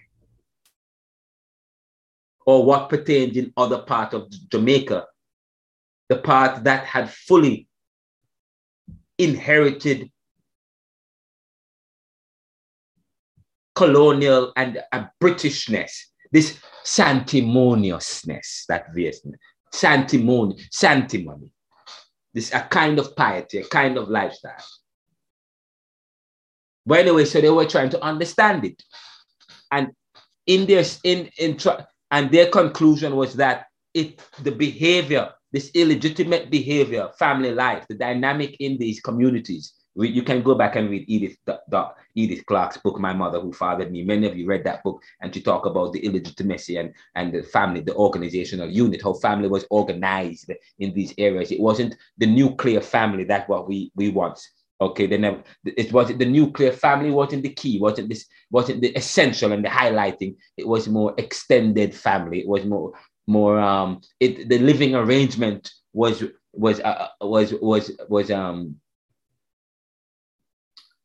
cohabiting women, and the men would visit different homes, and 1 week would spend 1 week here, and then of course in some communities you find the family and so on, and it was quite interesting. And they talked about illegitimacy and so on within these family groups, and then they said, well, it comes from Africa.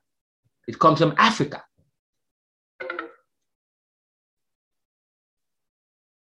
As if there was no sense of the nuclear family. But that's not true. Edith Clarke did not study African society wide enough. She studied it. Her study did not go as far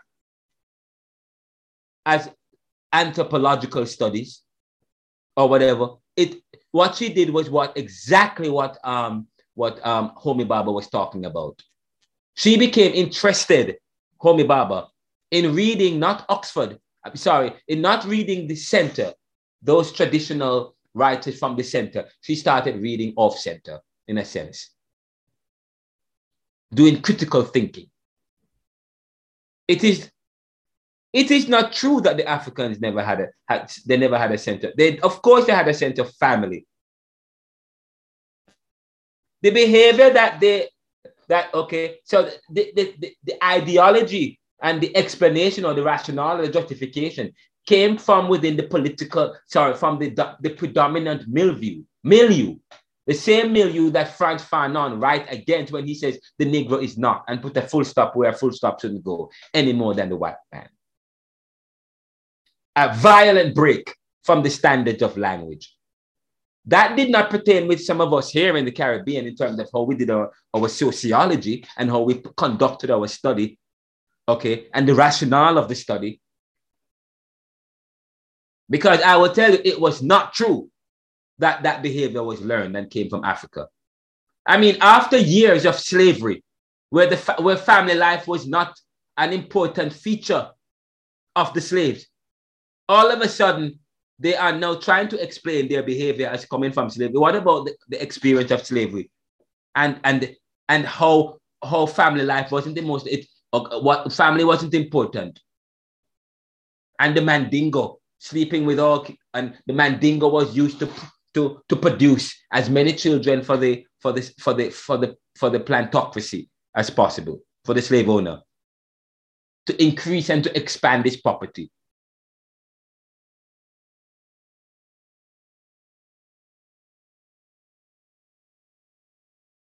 That's critical thinking at work right there. That's what I'm talking about. So here is Frantz Fanon. Homie Baba said about Frantz Fanon. To read Frantz Fanon is to experience the sense of division that prefigures and fisters the emergence of a truly radical thought that never dawned without casting an uncertain dark Fanon. He may yearn for the transformation of the total transformation of man and society.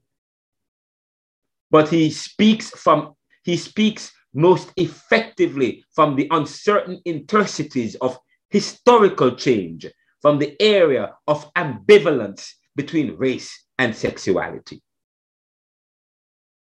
Out of an unresolved contradiction between culture and class, from deep within the struggle of psychic representation and social reality. Okay, but we'll take a break. We'll be right back. What time? I said I was going to take a break, and I apologize. I don't want you guys to take me to task. We come back in 5 minutes, 9:12. We come back at 9:16. And then we'll pick up from where we left off, okay? We'll take 5 minutes and we'll pick up, and we will talk about he defines colonization as the state of absolute depersonalization. Okay? We'll come back and discuss that a little bit for you. All right, we'll be right back, guys.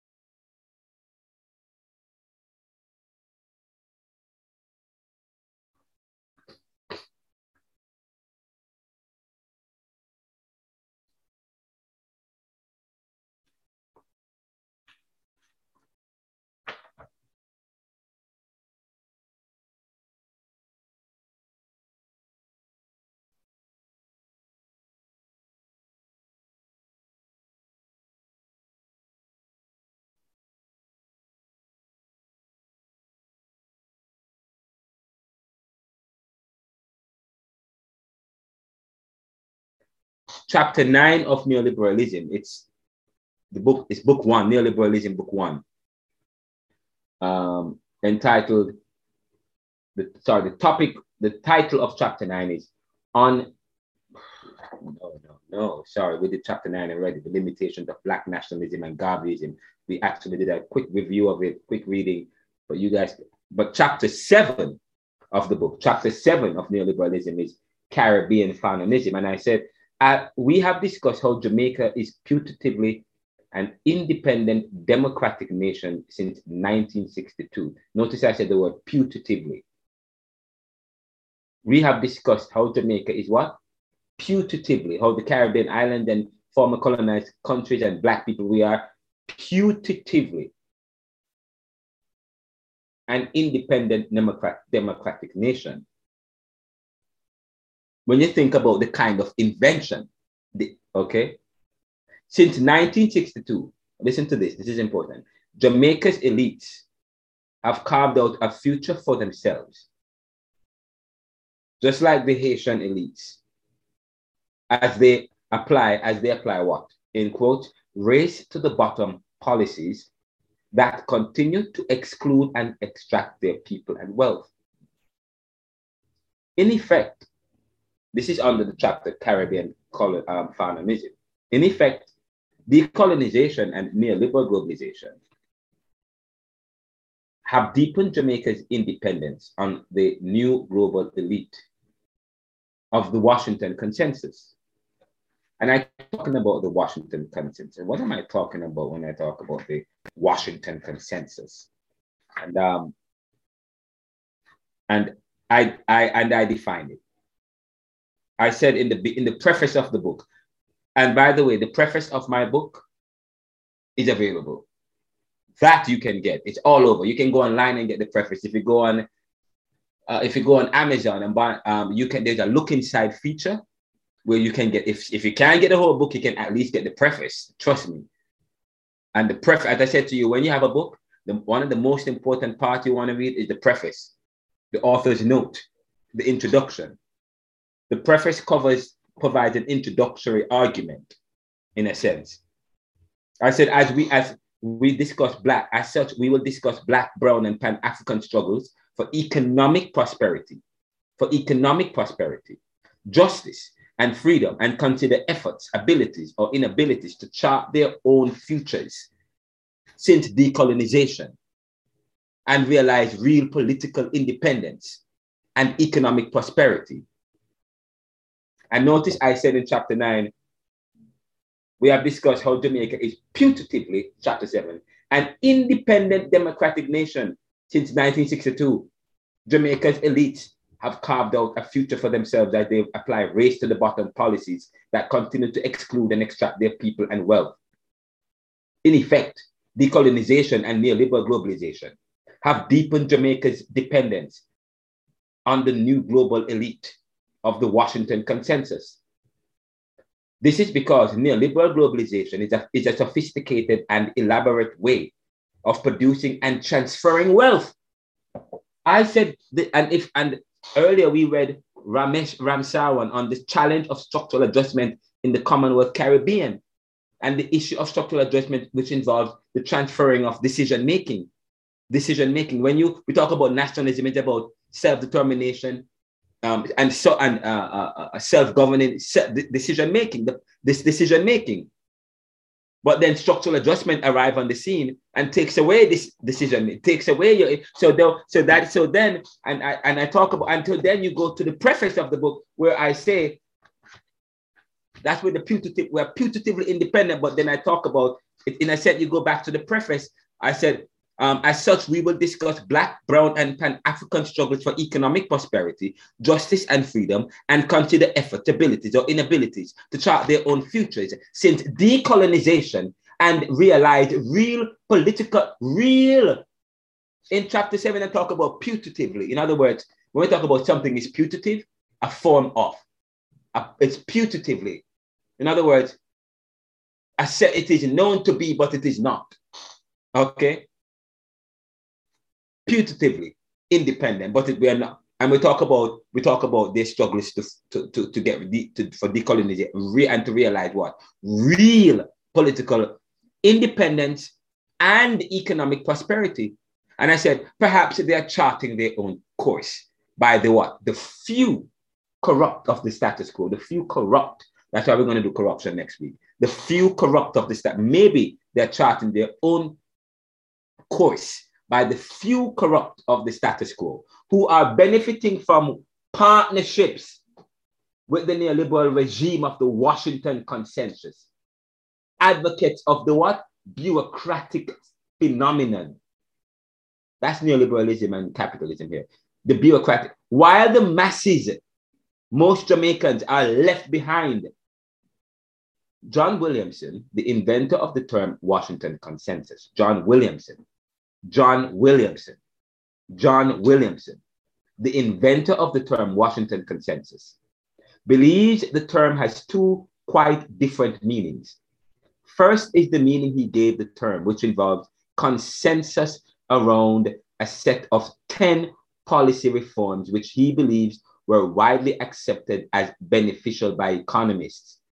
Fiscal discipline, a reduction of public expenditure, such as towards fields offering both high economic returns, interest rate liberalization, competitive exchange rate, trade liberalization, liberalization of FDI flows, foreign direct investment, privatization, deregulation in the sense of abolition of barriers, tariffs, things that prevent that part of this we're talking the fiscal this Washington consensus that follows the bureaucratic phenomenon, those policies, secure property rights, so on. And for our examination, we will usually determine the latter. Reaganomics, bash the state. The approach, so in a sense, we talk the Washington consensus. So I talk about, in effect, decolonization and neoliberal globalization have deepened the realities of Jamaica and the Caribbean. This is because neoliberal globalization is a sophisticated and an elaborate way of producing and transferring wealth.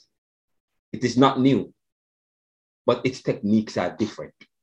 It's not new, but its techniques are different from its historical roots of ordering the world, shaping the world for this special interest. Shaping the world for who? For the special interest. The effects of neoliberalism on the poor are similar to the damages left on them by their predecessors. The effects of neoliberalism on the poor, stemming from the 1970s and beyond, are the effects of neoliberalism on the poor are similar to the damages left on them by its predecessors. Now, Frantz Fanon, a post-colonial literary nationalist genius of the 1950s, has made a significant contribution to Caribbean thought and the political economy of decolonization. He has influenced a type of Caribbean nationalist thought. He has influenced, Frantz Fanon, a type of Caribbean nationalist thought and theory, a type, what type? That has defined some independent nationalist movement in the global South and Black activism against neoliberalism in America. Therefore, his ideology is important for us in examining neoliberalism or neoliberal globalization and the political economy of decolonization in Jamaica, the Caribbean, and the global South. His projects, Black Skins, White Masks, and The Wretched of the Earth, makes you suspicious of presumed independence and freedoms as a post-colonial people. He himself has sought rescue and salvation from his misfortunes in pre-independent Algeria by looking to the colonial motherland, France. Yet he did not find much hope, just despair and racism. Many people, you talk about people, Caribbean, they look to escape, Jamaican look to escape, Haitians, they're looking to escape. They travel for opportunities to escape. Frantz Fanon looking to escape because he was ill. He was stricken with, he got leukemia. He developed leukemia and had to travel looking for cure and eventually died. But he was suspicious in the hospitals. But in his travels, he were trying to go to France, but he never got there. But in his travels, he said he did not find much hope, just despair and racism. He left looking for hope, but he didn't find none, just more despair and racism. For there is nowhere that true colonized or post-colonial man can turn. There is nowhere that the colonized or post-colonial man can turn. Fanon left an imperialist system for one that was racist. Yet it was this racism in France that drove the imperialism in Algeria. Therefore, it is no wonder that Fanon concluded that the colonized, underdeveloped man is today a political creature in the most global sense of the term. Because wherever you go, if you're either met with an imperialist ideology in the global South and you go to the global North, you're met with racism a different kind of imperialism or a different kind of discrimination or a different kind of domination. The colonized, underdeveloped man is a political creature in the global sense of the term. Or if you get independent in your own country, and he died in 1961, he didn't realize that he was a man beyond his years. By the 1970s and 80s, we're talking about structural adjustment and death, so on and so forth. For Barber, they're almost the same.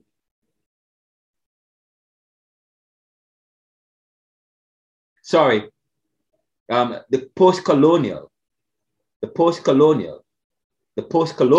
Homi Bhabha, agrees, asserting that the globalized world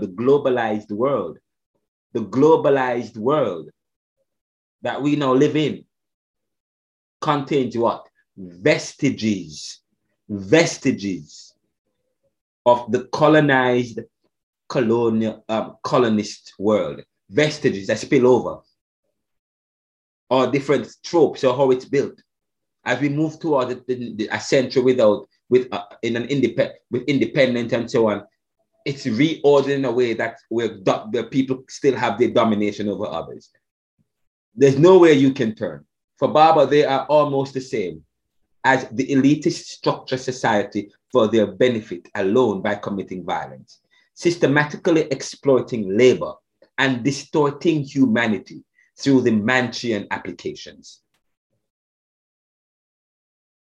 We concluded previously that the neoliberal world is a compartmentalized world, divided into two and inhabited by different species, the rich and the poor, the haves and the have-not, blacks and whites, elites and dumb masses, etc., east and west, south and north, developing and non-developing, or the developed and developing,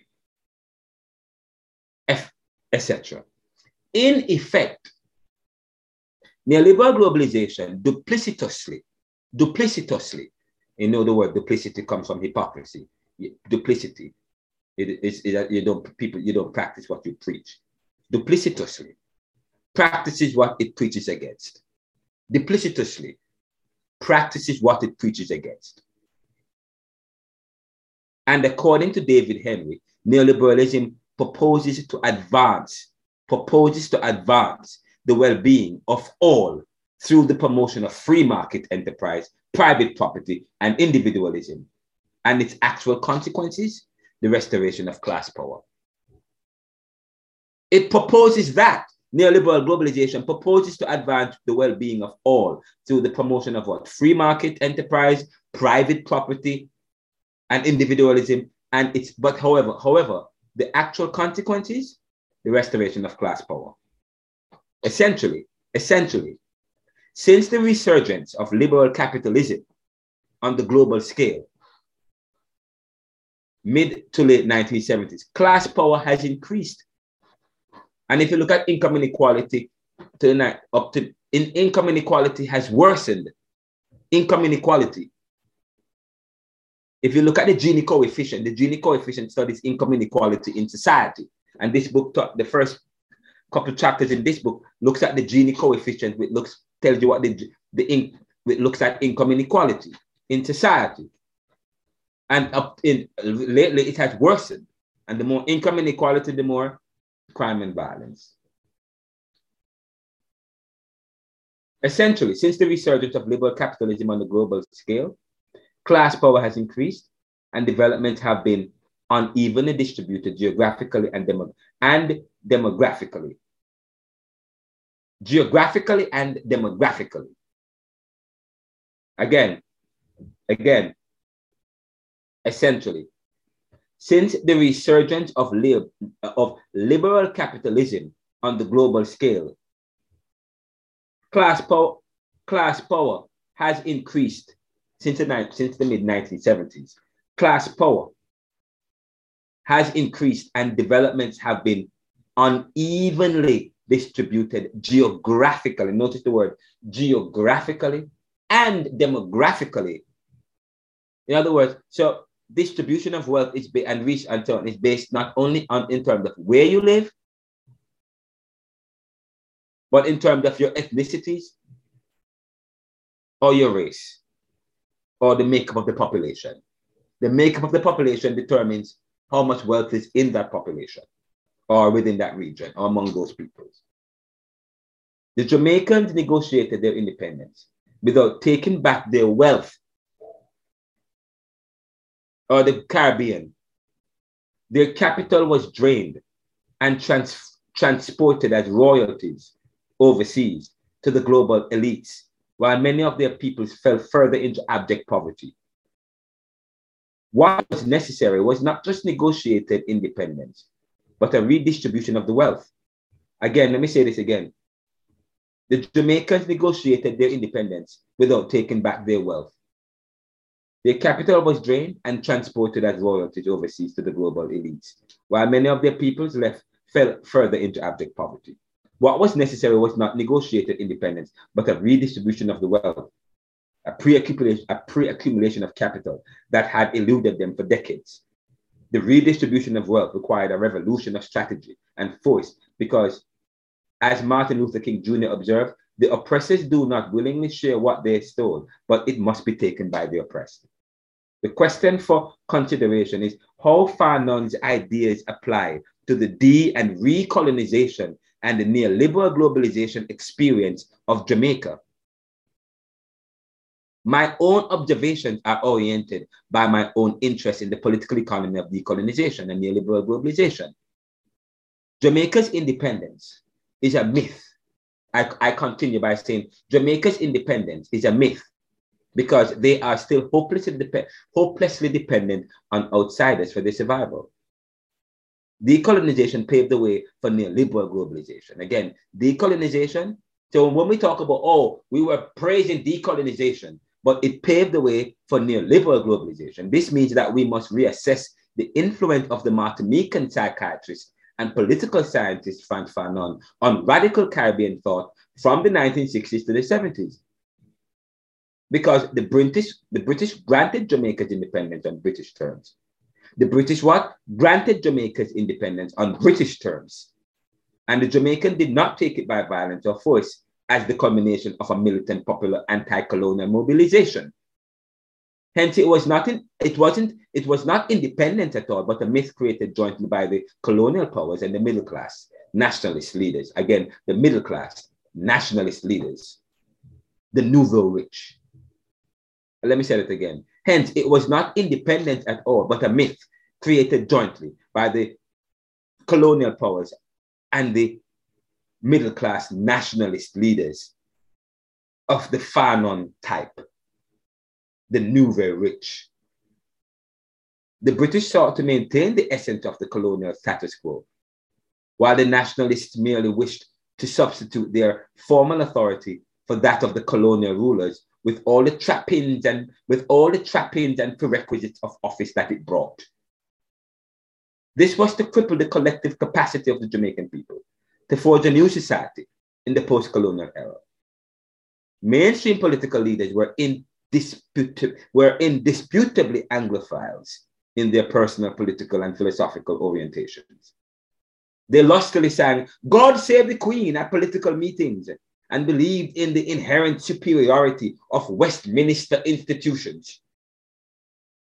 Being free, independent men was limited to a desire to take their rightful places as equal members of the British Empire and not equal members of the world. And we go on and on and on. Barbados, like Jamaica during the 1960s, was the scene of social strivings surrounding the Black Power and the Black Power movement and radicalism in general in the 1960s, Barbados. The Rodney riots in Jamaica in 1968, propelled by the refusal of re-entry to Walter Rodney, sparked some measure of social protest against the JLP government and were concentrated around, though not limited to, the urban areas of Kingston, where most of Rodney's influence had extended among the urban poor. As more of a preemptive strike, the government of Barbados made a deliberate attempt to suppress the Black radicalism spreading across the Caribbean in the 1960s and 70s. The Barbados Barbados government, with the passage of, they passed an order called the Public Order Act, passed in 1970. It was expressly introduced to prohibit and curtail individuals from participating in any serious discussions about race. It is important to note that in both Barbados and Jamaica during the 1960s, the source of social protest was the politicization of race in such a way that the Black freedom won by formal independence from Britain did not mean the freedom to transform the socio-political and racial landscape of these countries. And I go on and on and on. This is deep. It's so, this book is deep. I'm reading this book. You know, I wrote this book. And when I take it up and read, I'm like, it's just, God was writing through me. I am humbled. But when you start to study the archives and read, listen to what I'm saying. Why I say it's a myth.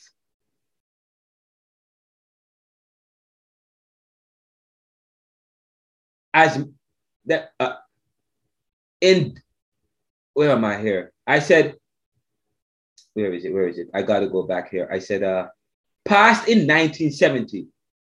We're talking about the Public Order Act, passed by Barbados. Why was it? It was introduced. Why? Why was it introduced? To prohibit and to curtail individuals from what? From participating in any serious discussions about race. It is important to note that in both Barbados and Jamaica during the 1960s, the source of social protest was the politicization of race in such a way that Black freedom won by formal independence from Britain did not mean when they got independence, it didn't mean the freedom to transform the socio-political and racial landscape of these countries. They still wanted to practice race. They were still, they just wanted to have their own countries.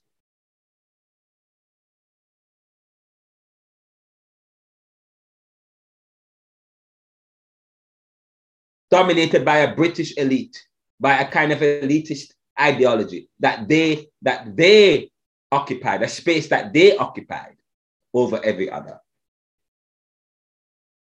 And I go on and on. It's quite so here I'm talking about this within the context of, and then I go on to talk about independence and globalization, myth and counter-myth, myth and counter-myth. Barbados, like Jamaica during the 1960s, was the social striving surrounding Black power. Black power movement and radicalism. Okay? I talked about that already, blah, blah, blah, blah, blah. And it goes on and on and on. Since 1975, they appear to certainly appears to justify Fanon's position that Jamaica's independence was a myth. But anyway, I don't have time to explore that. But it brings me now to Frantz Fanon in this book, where Homi Bhabha talks about Frantz Fanon. In the book, he says, the colonized, underdeveloped man is a political creature in the most general sense of the term. And according to according to Simone de Beauvoir, in The Force of Circumstance, at once when Sartre had made some comment, he, Fanon, gave an explanation of his egocentricity. A member of a colonized people. Listen to what he says, Frantz Fanon. And he was talking to Jean-Paul Sartre when he said this. A member of a colonized people must be constantly aware of his position. Constantly aware of his position, his image. He is being threatened from all sides. We talk about Edward Saga, the East and the West, or the global South and the global North, or whatever the case. Bob Marley, we're not capitalist or Marxist, we're Rasta. That was his method. His method, his strategy, his salvation, Bob Marley, was Rastafarianism. Okay? Edward Seaga was a kind of model, was capitalism or Reaganomics. Michael Manley was popularism or through socialism, well, a socialist project he tried. But Sartre made a comment to Sartre saying, so the underdeveloped man, please remember, Frantz Fanon said the colonized underdeveloped man is a political creature, not a creator, a creature, political creature in the most global sense of the term. Sartre had made some comment. He, Fanon, gave an explanation of his egocentricity, his ego. He said, a member of a colonized people, that's Frantz Fanon, must be constantly aware of his position, his image.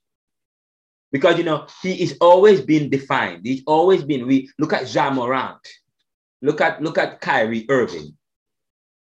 People are always, so this is important, why Sartre would say that.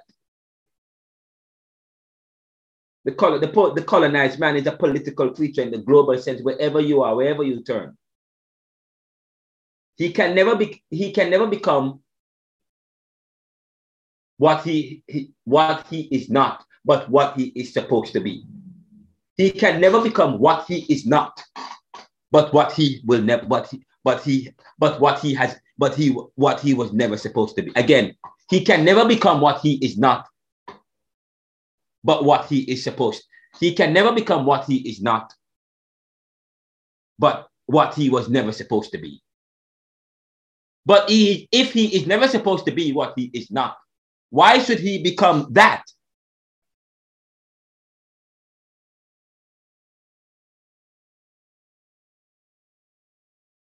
Because people strive for what they ought to be and supposed to be. But who are they supposed to be and who determines that?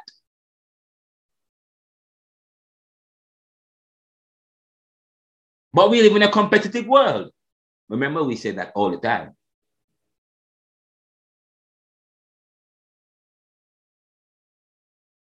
This is powerful. This is powerful, man. So you have to, so yes, this is important. Wherever you are, wherever you go,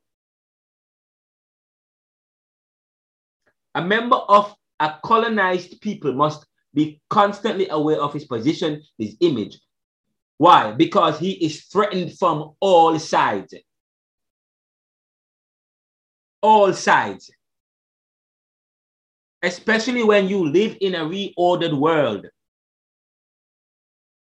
Within a Western world, he finds himself within a Western world where he was not supposed to be. But we are told that when you are in Rome, you live as the Romans do.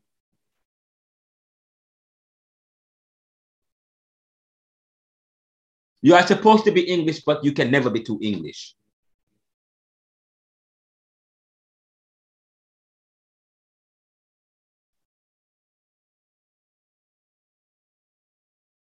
He is being threatened from all sides. Impossible to forget for an instant the need to keep up one's defenses, the need to keep up one. Courses like this is a response to this. When you do post-colonialism, Pan-Africanism, Caribbean political theory or political thought, Caribbean theology, courses like these are very important because they speak to this issue. The issue that he is being threatened from all sides. When you do Caribbean thought, you're doing Fanonism. You're responding to Fanon. Fanon said that he gave an explanation of his egocentricity. He's egocentric. Why are we so egocentric? Why are we now so egocentric? He's always talking about himself and talking about his book and talk. We were never talked about We were not important. And we have to write our own history. Let it be written for you as it was, as is and was the case. You know, when you study control, how do people control? They control you by first redefining you, telling you what you are not. People must be constantly aware of his position, his image, the colonized. He is being threatened from all sides. Impossible to forget for an instant the need to keep up one's defenses. You know why these courses are important? It is a way to, you have to constantly keep up the need to keep up one's defenses. Now, that's Frantz Fanon, the legend in America, starts with the story of his death. Frantz Fanon, legend in America, starts with the story of his death in Washington on December 6, 1961. So he was in Washington when he died. Despite his reluctance to be treated in that country of lynchers, he's suspicious. Notice what I just read just now. There's a reason, okay, about his egocentricity and you know, he's suspicious of the nurses. He's suspicious of his medical team. He's suspicious of the doctors. This is 1961, and he's been treated for leukemia, and he's suspicious. Despite his reluctance to be treated in that country of lynchers, that's what we call them, Fanon was advised that his only chance of survival lay in seeking the leukemia treatment available at the National Institute of Health in Bethesda, Maryland. Now, who accompanied Frantz Fanon? A CIA officer. Stricken with leukemia, finds himself in Washington being treated for leukemia. He didn't want to go there, but he went there because that was the only place where he could get the treatment he needed. Which is kind of, I mean, and then you fast forward to today, 21st century. In the 21st century, you still find the same thing happening where people still need to travel to the global south for the treatment they need, because it's not available in the global south or in some places. It's not available in Black communities. In Black communities, you have to go outside to get the treatment, or in some communities where you have a preponderance of Black people or people of color. No matter where you are, I said to, you know, one of my professors, Professor Martin Oppenheimer, who wrote the book, The State of Modern Society, this book, very important. He said, when you study post-industrial societies, or societies where that was once where our former colonial masters are, and those in America, or countries that had colonies and those who still have colonies, post-industrial countries of the global north. When you look at those societies, and those societies where you have some amount of people of color, people who are of the post-colonial, people who were former colonized, vulnerable groups, whatever the case is, Black, brown, people of color. When you look at those communities, those cities, those places and spaces where you find people dominated by Black and brown and by an experience that comes from colonization, it looks just like the Caribbean, in a sense, dominated by the post-colonial subject. Wherever you find a preponderance of post-colonial subject, you find lack, you find struggle. Yes?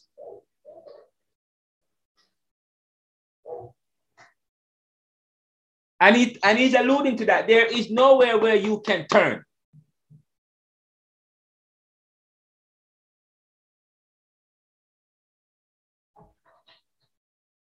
But anyway, he finds himself in Maryland, Frantz Fanon, accompanied by CIA case officer, provided by the American embassy in Tunis. They flew to Washington, changing planes in Rome, where he met Jean-Paul Sartre, but he was too sick to utter a single word. A few days later, on August 3, Fanon was admitted to the hospital as Ibrahim Fanon, a supposedly Libyan nom de guerre. He had assumed to enter a hospital in Rome after being wounded in Morocco during a mission for the Algerian National Liberation Front. So there was the Algerian Revolution, the war. There was the Algerian War. There was the Black Nationalist movement and revolution. They were fighting, and so of course fighting for independence and liberation. The National Liberation Front. But anyways, his body was stricken. So he was a fighter. He was an academic, but he was a fighter. He was part, and he wanted to go back and fight in the front for the Libyan, Libyans,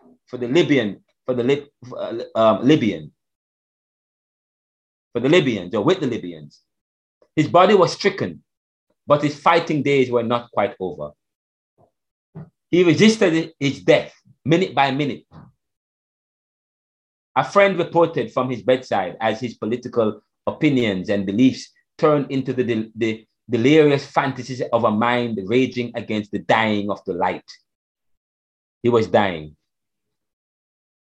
Somebody was by his bedside, and the person reported that his hatred of racist Americans now turned into a distrust of the nursing staff.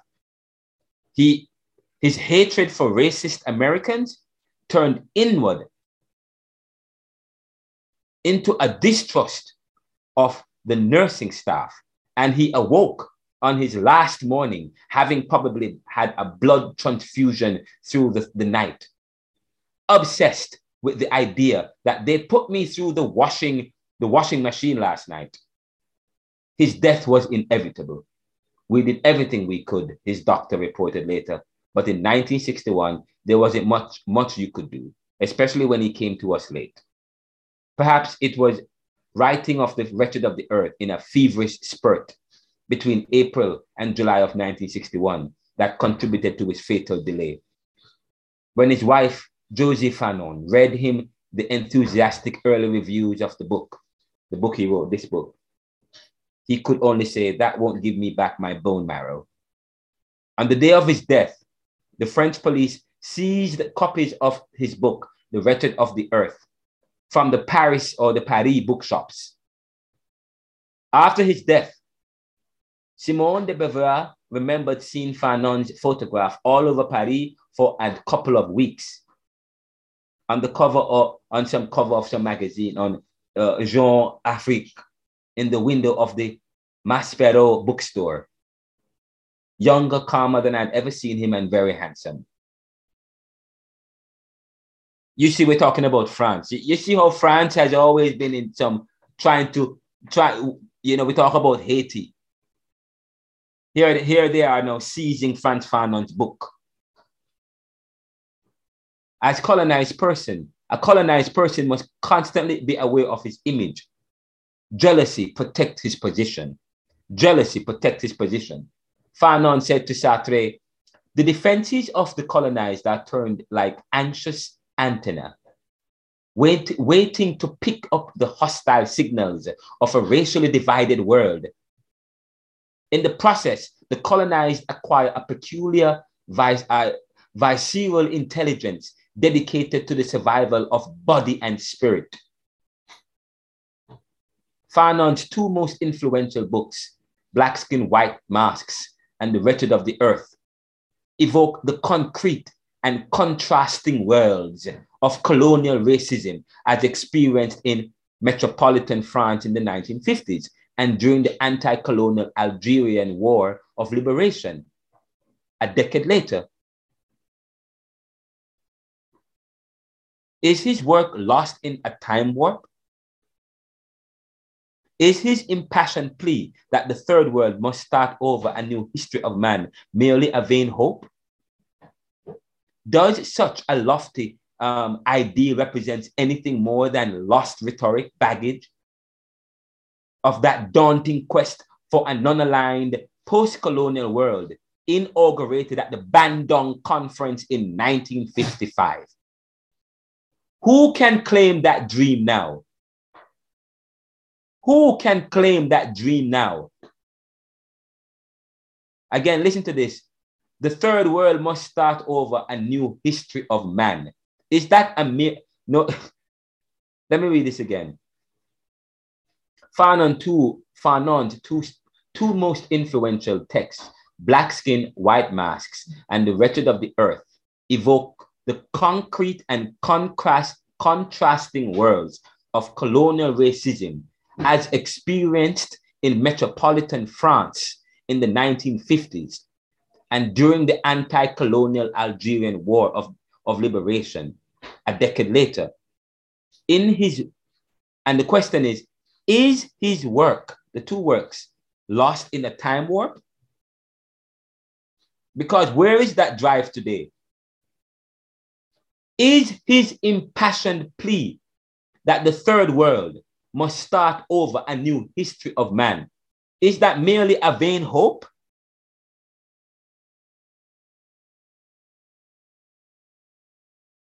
Does such a lofty ideal, this new history of man, does such a lofty ideal, does it represent anything more than the lost rhetorical baggage? The lost rhetorical baggage. The lost rhetorical baggage. Notice the word lost. Vain hope and lost. This history of a new man. The third world must start over. A new history of man.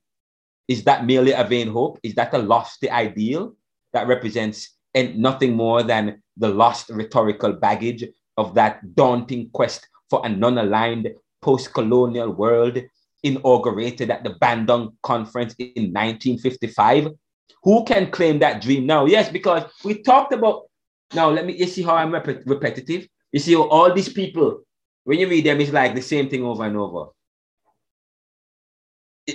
And how they, look at what did I say when I was reading Homi Bhabha, Location of Culture? What did I say? What did I say in the part looking back, moving forward, notes on vernacular cosmopolitanism? Homi Bhabha, I was not one of midnight's children. My belated birth some years ago after the midnight hour that marked India's tryst with freedom absent me from that epical narrative. I was not there to witness the emergence of India and Pakistan, their independence, born together from a cleft womb, blah, blah, blah, so on and so forth. In a small way, my early life was caught on the crossroads that marked the end of an empire. The post-colonial drive towards this new horizon. What is this new horizon that she's getting at? Frantz Fanon.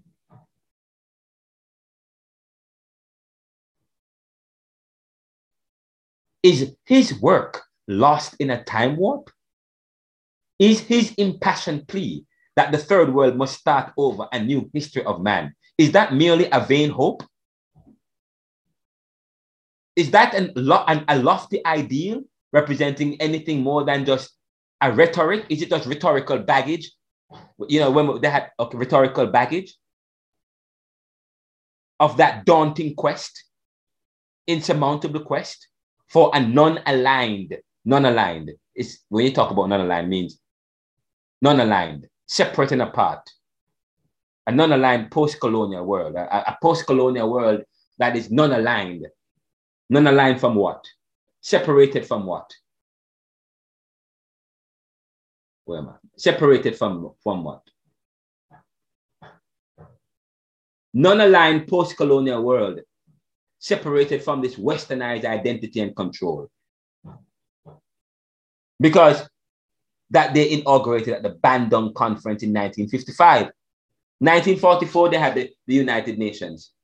Who were there?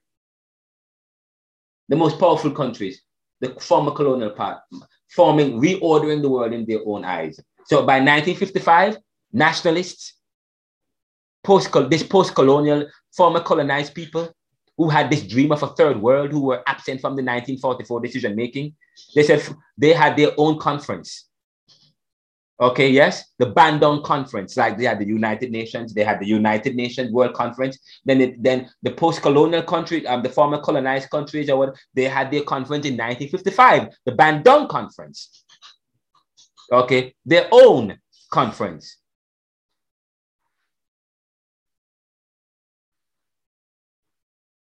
But where is that dream now? Where is that dream of that new world? They all formulated their own independent countries and became part of that United Nations, a nation with strategy that was reordering the world in their own interest and for their own interest and for themselves. Whatever happened to the Bandung Conference? What is its position in the world? What credibility does it have today? How active is this? Is the Bandung country?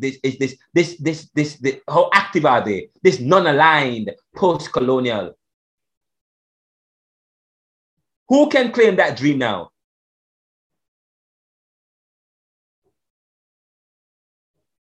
No, they start Organization of American States. But anyways, who can claim that dream now?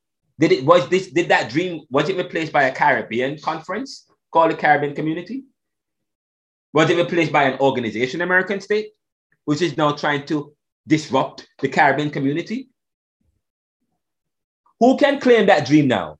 Who still waits in the antechamber of history? Did Fanon's ideas die with the decline and dissolution of the Black Power movement in America? Buried with Steve Biko in South Africa? Or were they born again when the Berlin Wall was dismantled and the new South Africa took its place on the world stage? Questions, ellipses, ... ellipses. As we catch the religiosity in Fanon's language of revolutionary wrath, the last shall be first. The almighty body of violence rearing up, and run it together with its description of the widening circle of national unity as reaching the boiling point in a way that is reminiscent of a religious brotherhood, a church of a mystical doctrine. We find ourselves both forewarned and wary of the ethno-nationalist religious conflicts of our own time. The religious conflicts of our own times. We talk about, I talk about Garveyism, and I even critique Garveyism as part of this imperialist structure, and even talk about George Padmore. George Padmore nationalism as against Garvey's or Garveyite nationalism. What kind of nationalism Garvey wanted? What kind of nationalism that George Padmore promoted? Okay.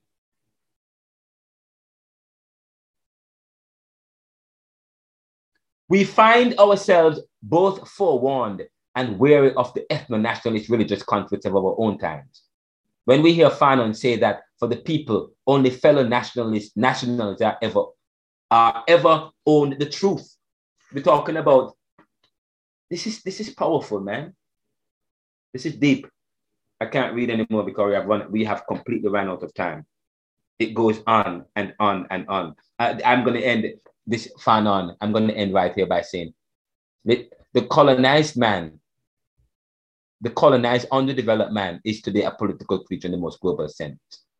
Fanon writes in The Wretched of the Earth, and it is my purpose almost half a century later to ask what might be saved from Fanon's ethics and politics of decolonization, to help us reflect on globalization in our own sense of the term. Because he never experienced globalization when he was writing what he was writing. Yet, I said to you, Fanon was beyond his years. Because that's exactly what happened when you speed on further on to half a century later. Homi Bhabha writes in the foreword of the translated version of Wretched of the Earth, the foreword, which was translated by Richard Philcox. He said, it must seem ironic. It must seem ironic.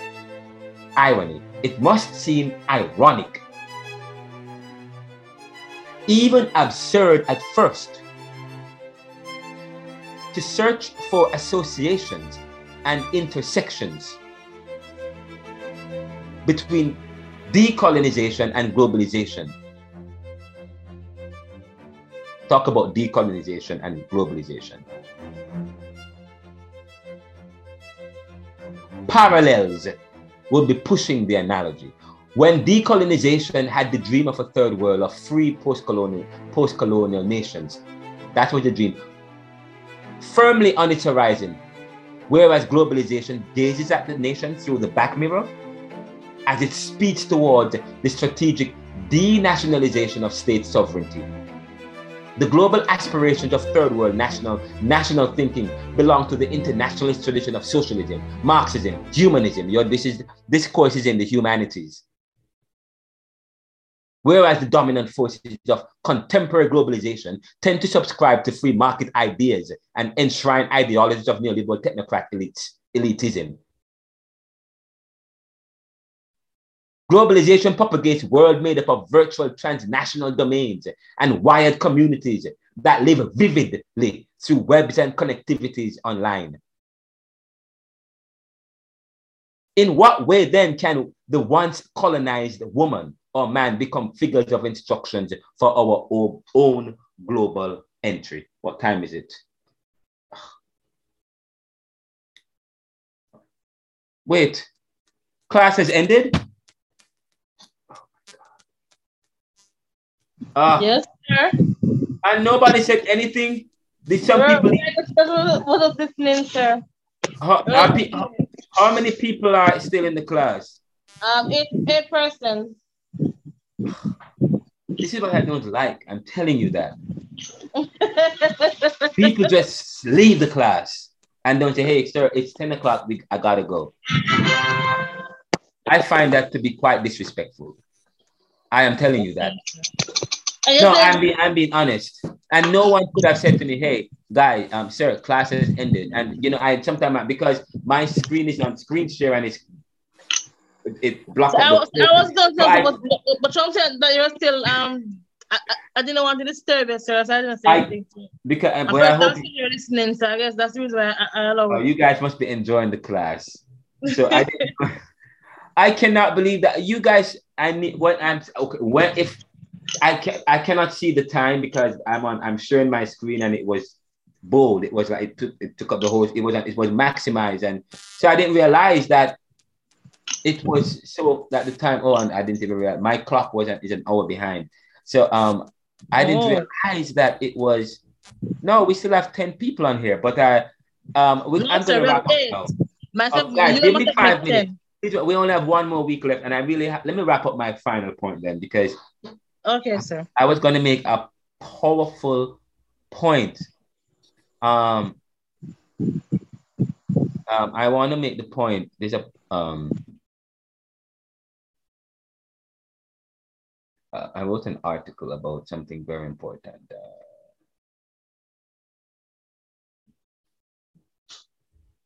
There's something I want to share with you guys.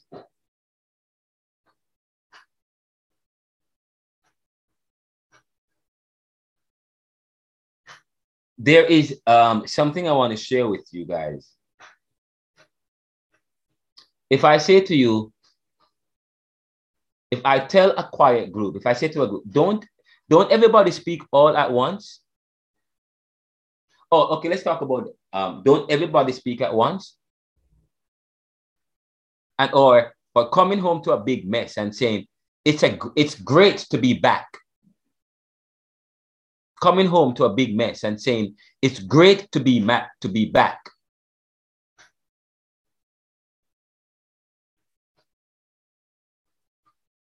Or telling a rude customer to have a nice day. Or walking into an empty theater and asking, it's too crowded. What are those? What am I talking about? Irony. You ever hear about dramatic irony? What is dramatic irony? Next week class, I'm going to read from a paper I wrote on irony. But it's very important to what we're studying, because talk about Greek irony, the expression of one's meaning. If you go and check it in, it's a meaning. A dramatic irony is you're watching a movie, and but one of the actor is about to go. One of the characters they're about to go into a room, and the killer is in the room with a knife. The character doesn't know the killer is in the room with a knife, but you know. And you say, no, don't, oh my God, don't go in the room. Oh, wow, oh my God. Yo, don't go there. Wow, oh my God, it's about, that is dramatic irony. That the irony is, you already know. You're watching the movie, but you know what's going to happen next. You know that there is somebody in the room waiting for the character. You already know, but he does not know, and he's about to walk in the room. That's dramatic irony.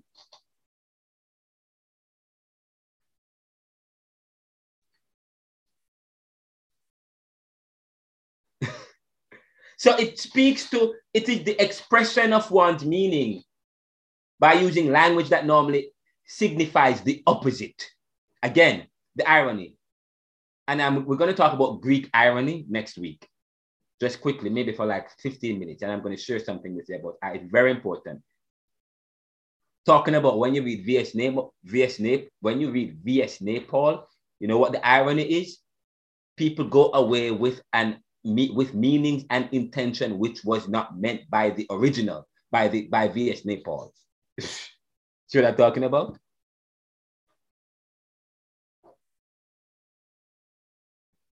A state of affairs or an event that seems deliberately contrary to what one expects and is often amusing as a result. It's a literary technique. I'm going to talk about that. I wrote an article about that. I'm going to share that with you. And it's where it's originally used in Greek tragedy. Like if you read the Iliad, can you see Homer, the Iliad? By which the full significance of a character's words or actions are clear to the audience or reader, although unknown to the character. Same thing when I talk about dramatic irony. Now, what did I say in this book just now? What did I read just as I wrap up this segment? It's very important, because I will ask you this particular section in the exam. I'm telling you this will be in your exam. And this is why I want you to give me 5 minutes, because I've already started writing the exam, about to submit it. It must seem ironic. And notice I said the colonized, underdeveloped man is today a political creature in the most global sense of the term. I said to you, if the Caribbean people, the Caribbean nationalists realized what was happening and brewing, if they knew what happened in 1944, okay, or if they knew what was going to happen by 1970, yes, globalization happening. If they had known that, and maybe they would not have arranged the kind of independence or go it alone independence or whatever the case might be. And I ask you, where is that Bandung spirit? Where is that Bandung drive of the dream of a third world, of a free world, of non-aligned post-colonial third world? The non-aligned, where is that dream now? That Bandung dream. Bandung spirit embroiled at times with a desire for wayward modernist art. That Homi Baba answered it. The wayward spirit, the wayward modernist art. Oh, sorry. Embroiled at the time. You know what? The embroiling has spilled over now.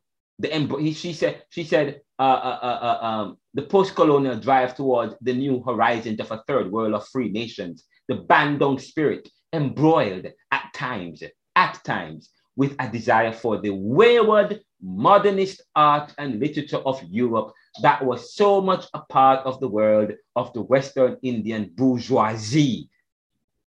It's like the nationalist of then, the nationalist became the bourgeoisie, the new bourgeoisie of the new world, which was part of the Bandung spirit. But now they realize that they now form the bourgeoisie. They have pushed it to the side. In a sense, that's the argument. That's what or that wayward drive has taken a hold of the entire experience, this waywardness. That's okay. And here is the question again. It must be ironic, ambivalent, paradoxical, or whatever the case might be, dramatic, even absurd, to search for associations and intersections between colonization and globalization. Parallels will be pushing the analogy. Parallels will be pushing the analogy. What analogy? When decolonization had the dream, decolonization, what's decolonization? You know what decolonization is? The process of freeing countries of colonial powers. When decolonization had the dream of a third world, not really a third world, because I do not like the word third world, so I'm going to change it. When decolonization had the dream of an empowered world, global South world, of free, we're ending now, of free post-colonial nations, firmly on its horizons. Whereas, remember, look, we're ending. This is the last point I will ever make before I end. Remember, the irony. It is ironic. And I talk about negative experience of contrasts. Negative experience of contrast. It's the irony here. The irony is what? The negative experience of contrast. He leaves from imperialist country, or Martinique, Algeria, Libya,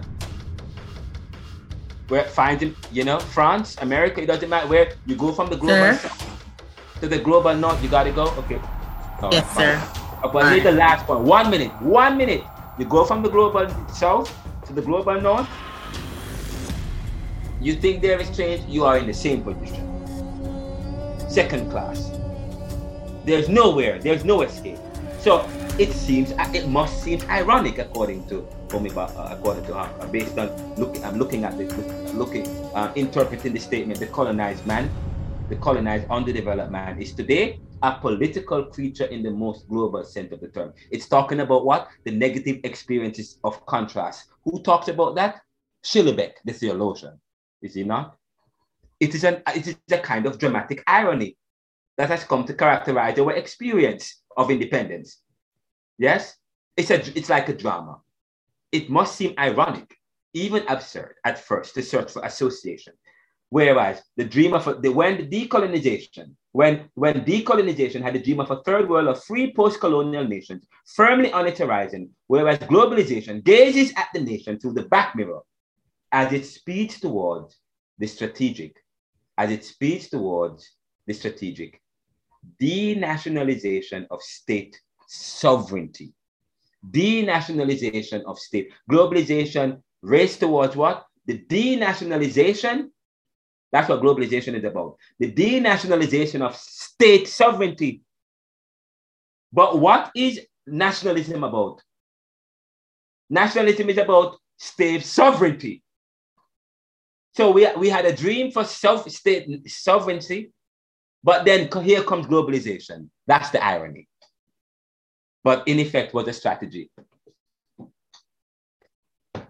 Guys, this is powerful.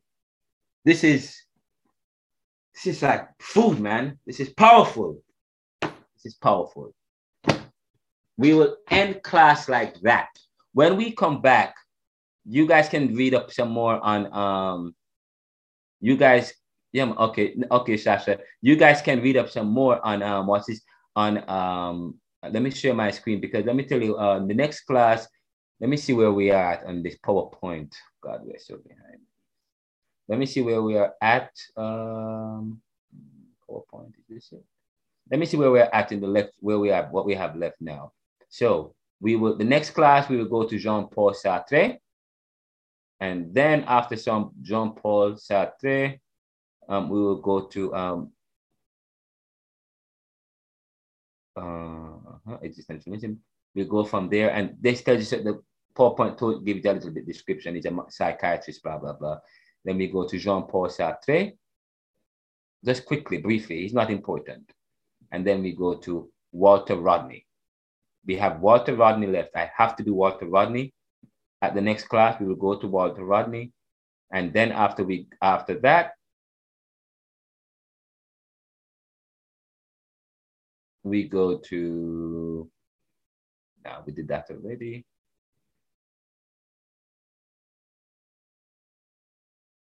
That's the last lecture right there.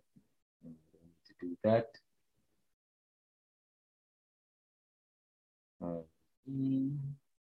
Okay. All right. We will have a discussion on corruption, and I have this PowerPoint slide which goes up to 66, and we just finished slide 28, and we have 66 slides, and corruption is not even on it. But what the Trevor Manuel corruption, I'm going to publish this video hopefully by weekend. I'm going to try and release them back to back. I'm going to try and release these tonight, the 2 last week, and then of course, and we have 2 this week. Okay. But thank you guys, and I hope you have a great week. I hope you guys are working on your life and death. And as I said to one student, ask if they have to do the essay. The essay is a must. The final essay paper is a must. 25 pages. The group work essay is a must. And then the reflection paper, interaction paper on life and death. Some people are saying, do we have to do that? And I'm saying what we need to do, yes, do it as a group work. But what you could do is you could use your imagination and highlight some of the concepts that speaks to what we're doing here. If your interaction, no, you take whatever slant you want. You can interact with the film. You can interact with a speaker. You can interact with a point that you will utilize. You are going to build on in your 25-page essay to make it easier for you. So some of your reflections on the film could include some of your part of your final essay paper. Yeah, there's a way around it so as to minimize any extra work. Okay, that's one of the ways you can do it. Okay, guys. Sir. I just took out the timetable for exam, and I realized that on the 24th, they have a Caribbean Thought exam. The first exam is Caribbean Thought exam. I think, hold on there. I think I saw theology as well. No, sorry, social. Theology is it Tuesday, so they have like a week left before. We'll talk with the theology student tomorrow about that. Oh, thanks for giving me an update. And then of course, Caribbean Thought. Usually I do a quiz. I send out a quiz and have you guys complete the quiz. So I'm gonna also do the same thing with what I did with the last. I'm gonna do a quiz, send out a quiz, and just do the quiz and send it back. Yeah. So it's best to get on the quiz this week, and then again send it back to you by Saturday, Sunday. So you can be marked by Monday and I can go through it. Yes, no, but I don't want them to be distracted because I want them to still work. Okay, fine, we could do that. But Monday and Thursday class, and then exams on the following Monday. The following Monday. Okay. They won't have enough time to do the quiz. Okay, fine. I'll do. Yes, thank you for telling me. And some of the questions on it will be couched in the videos because I really wanted to go back and rewatch some of the points that we have made. Okay. Thank you guys. What good, and we'll talk next week. All right. All right. So good night. Yeah, man. Hold on. Maximize this. Am I still sharing my screen? Oh, I didn't realize. Stop share the screen. All right, there we go. And now we can end.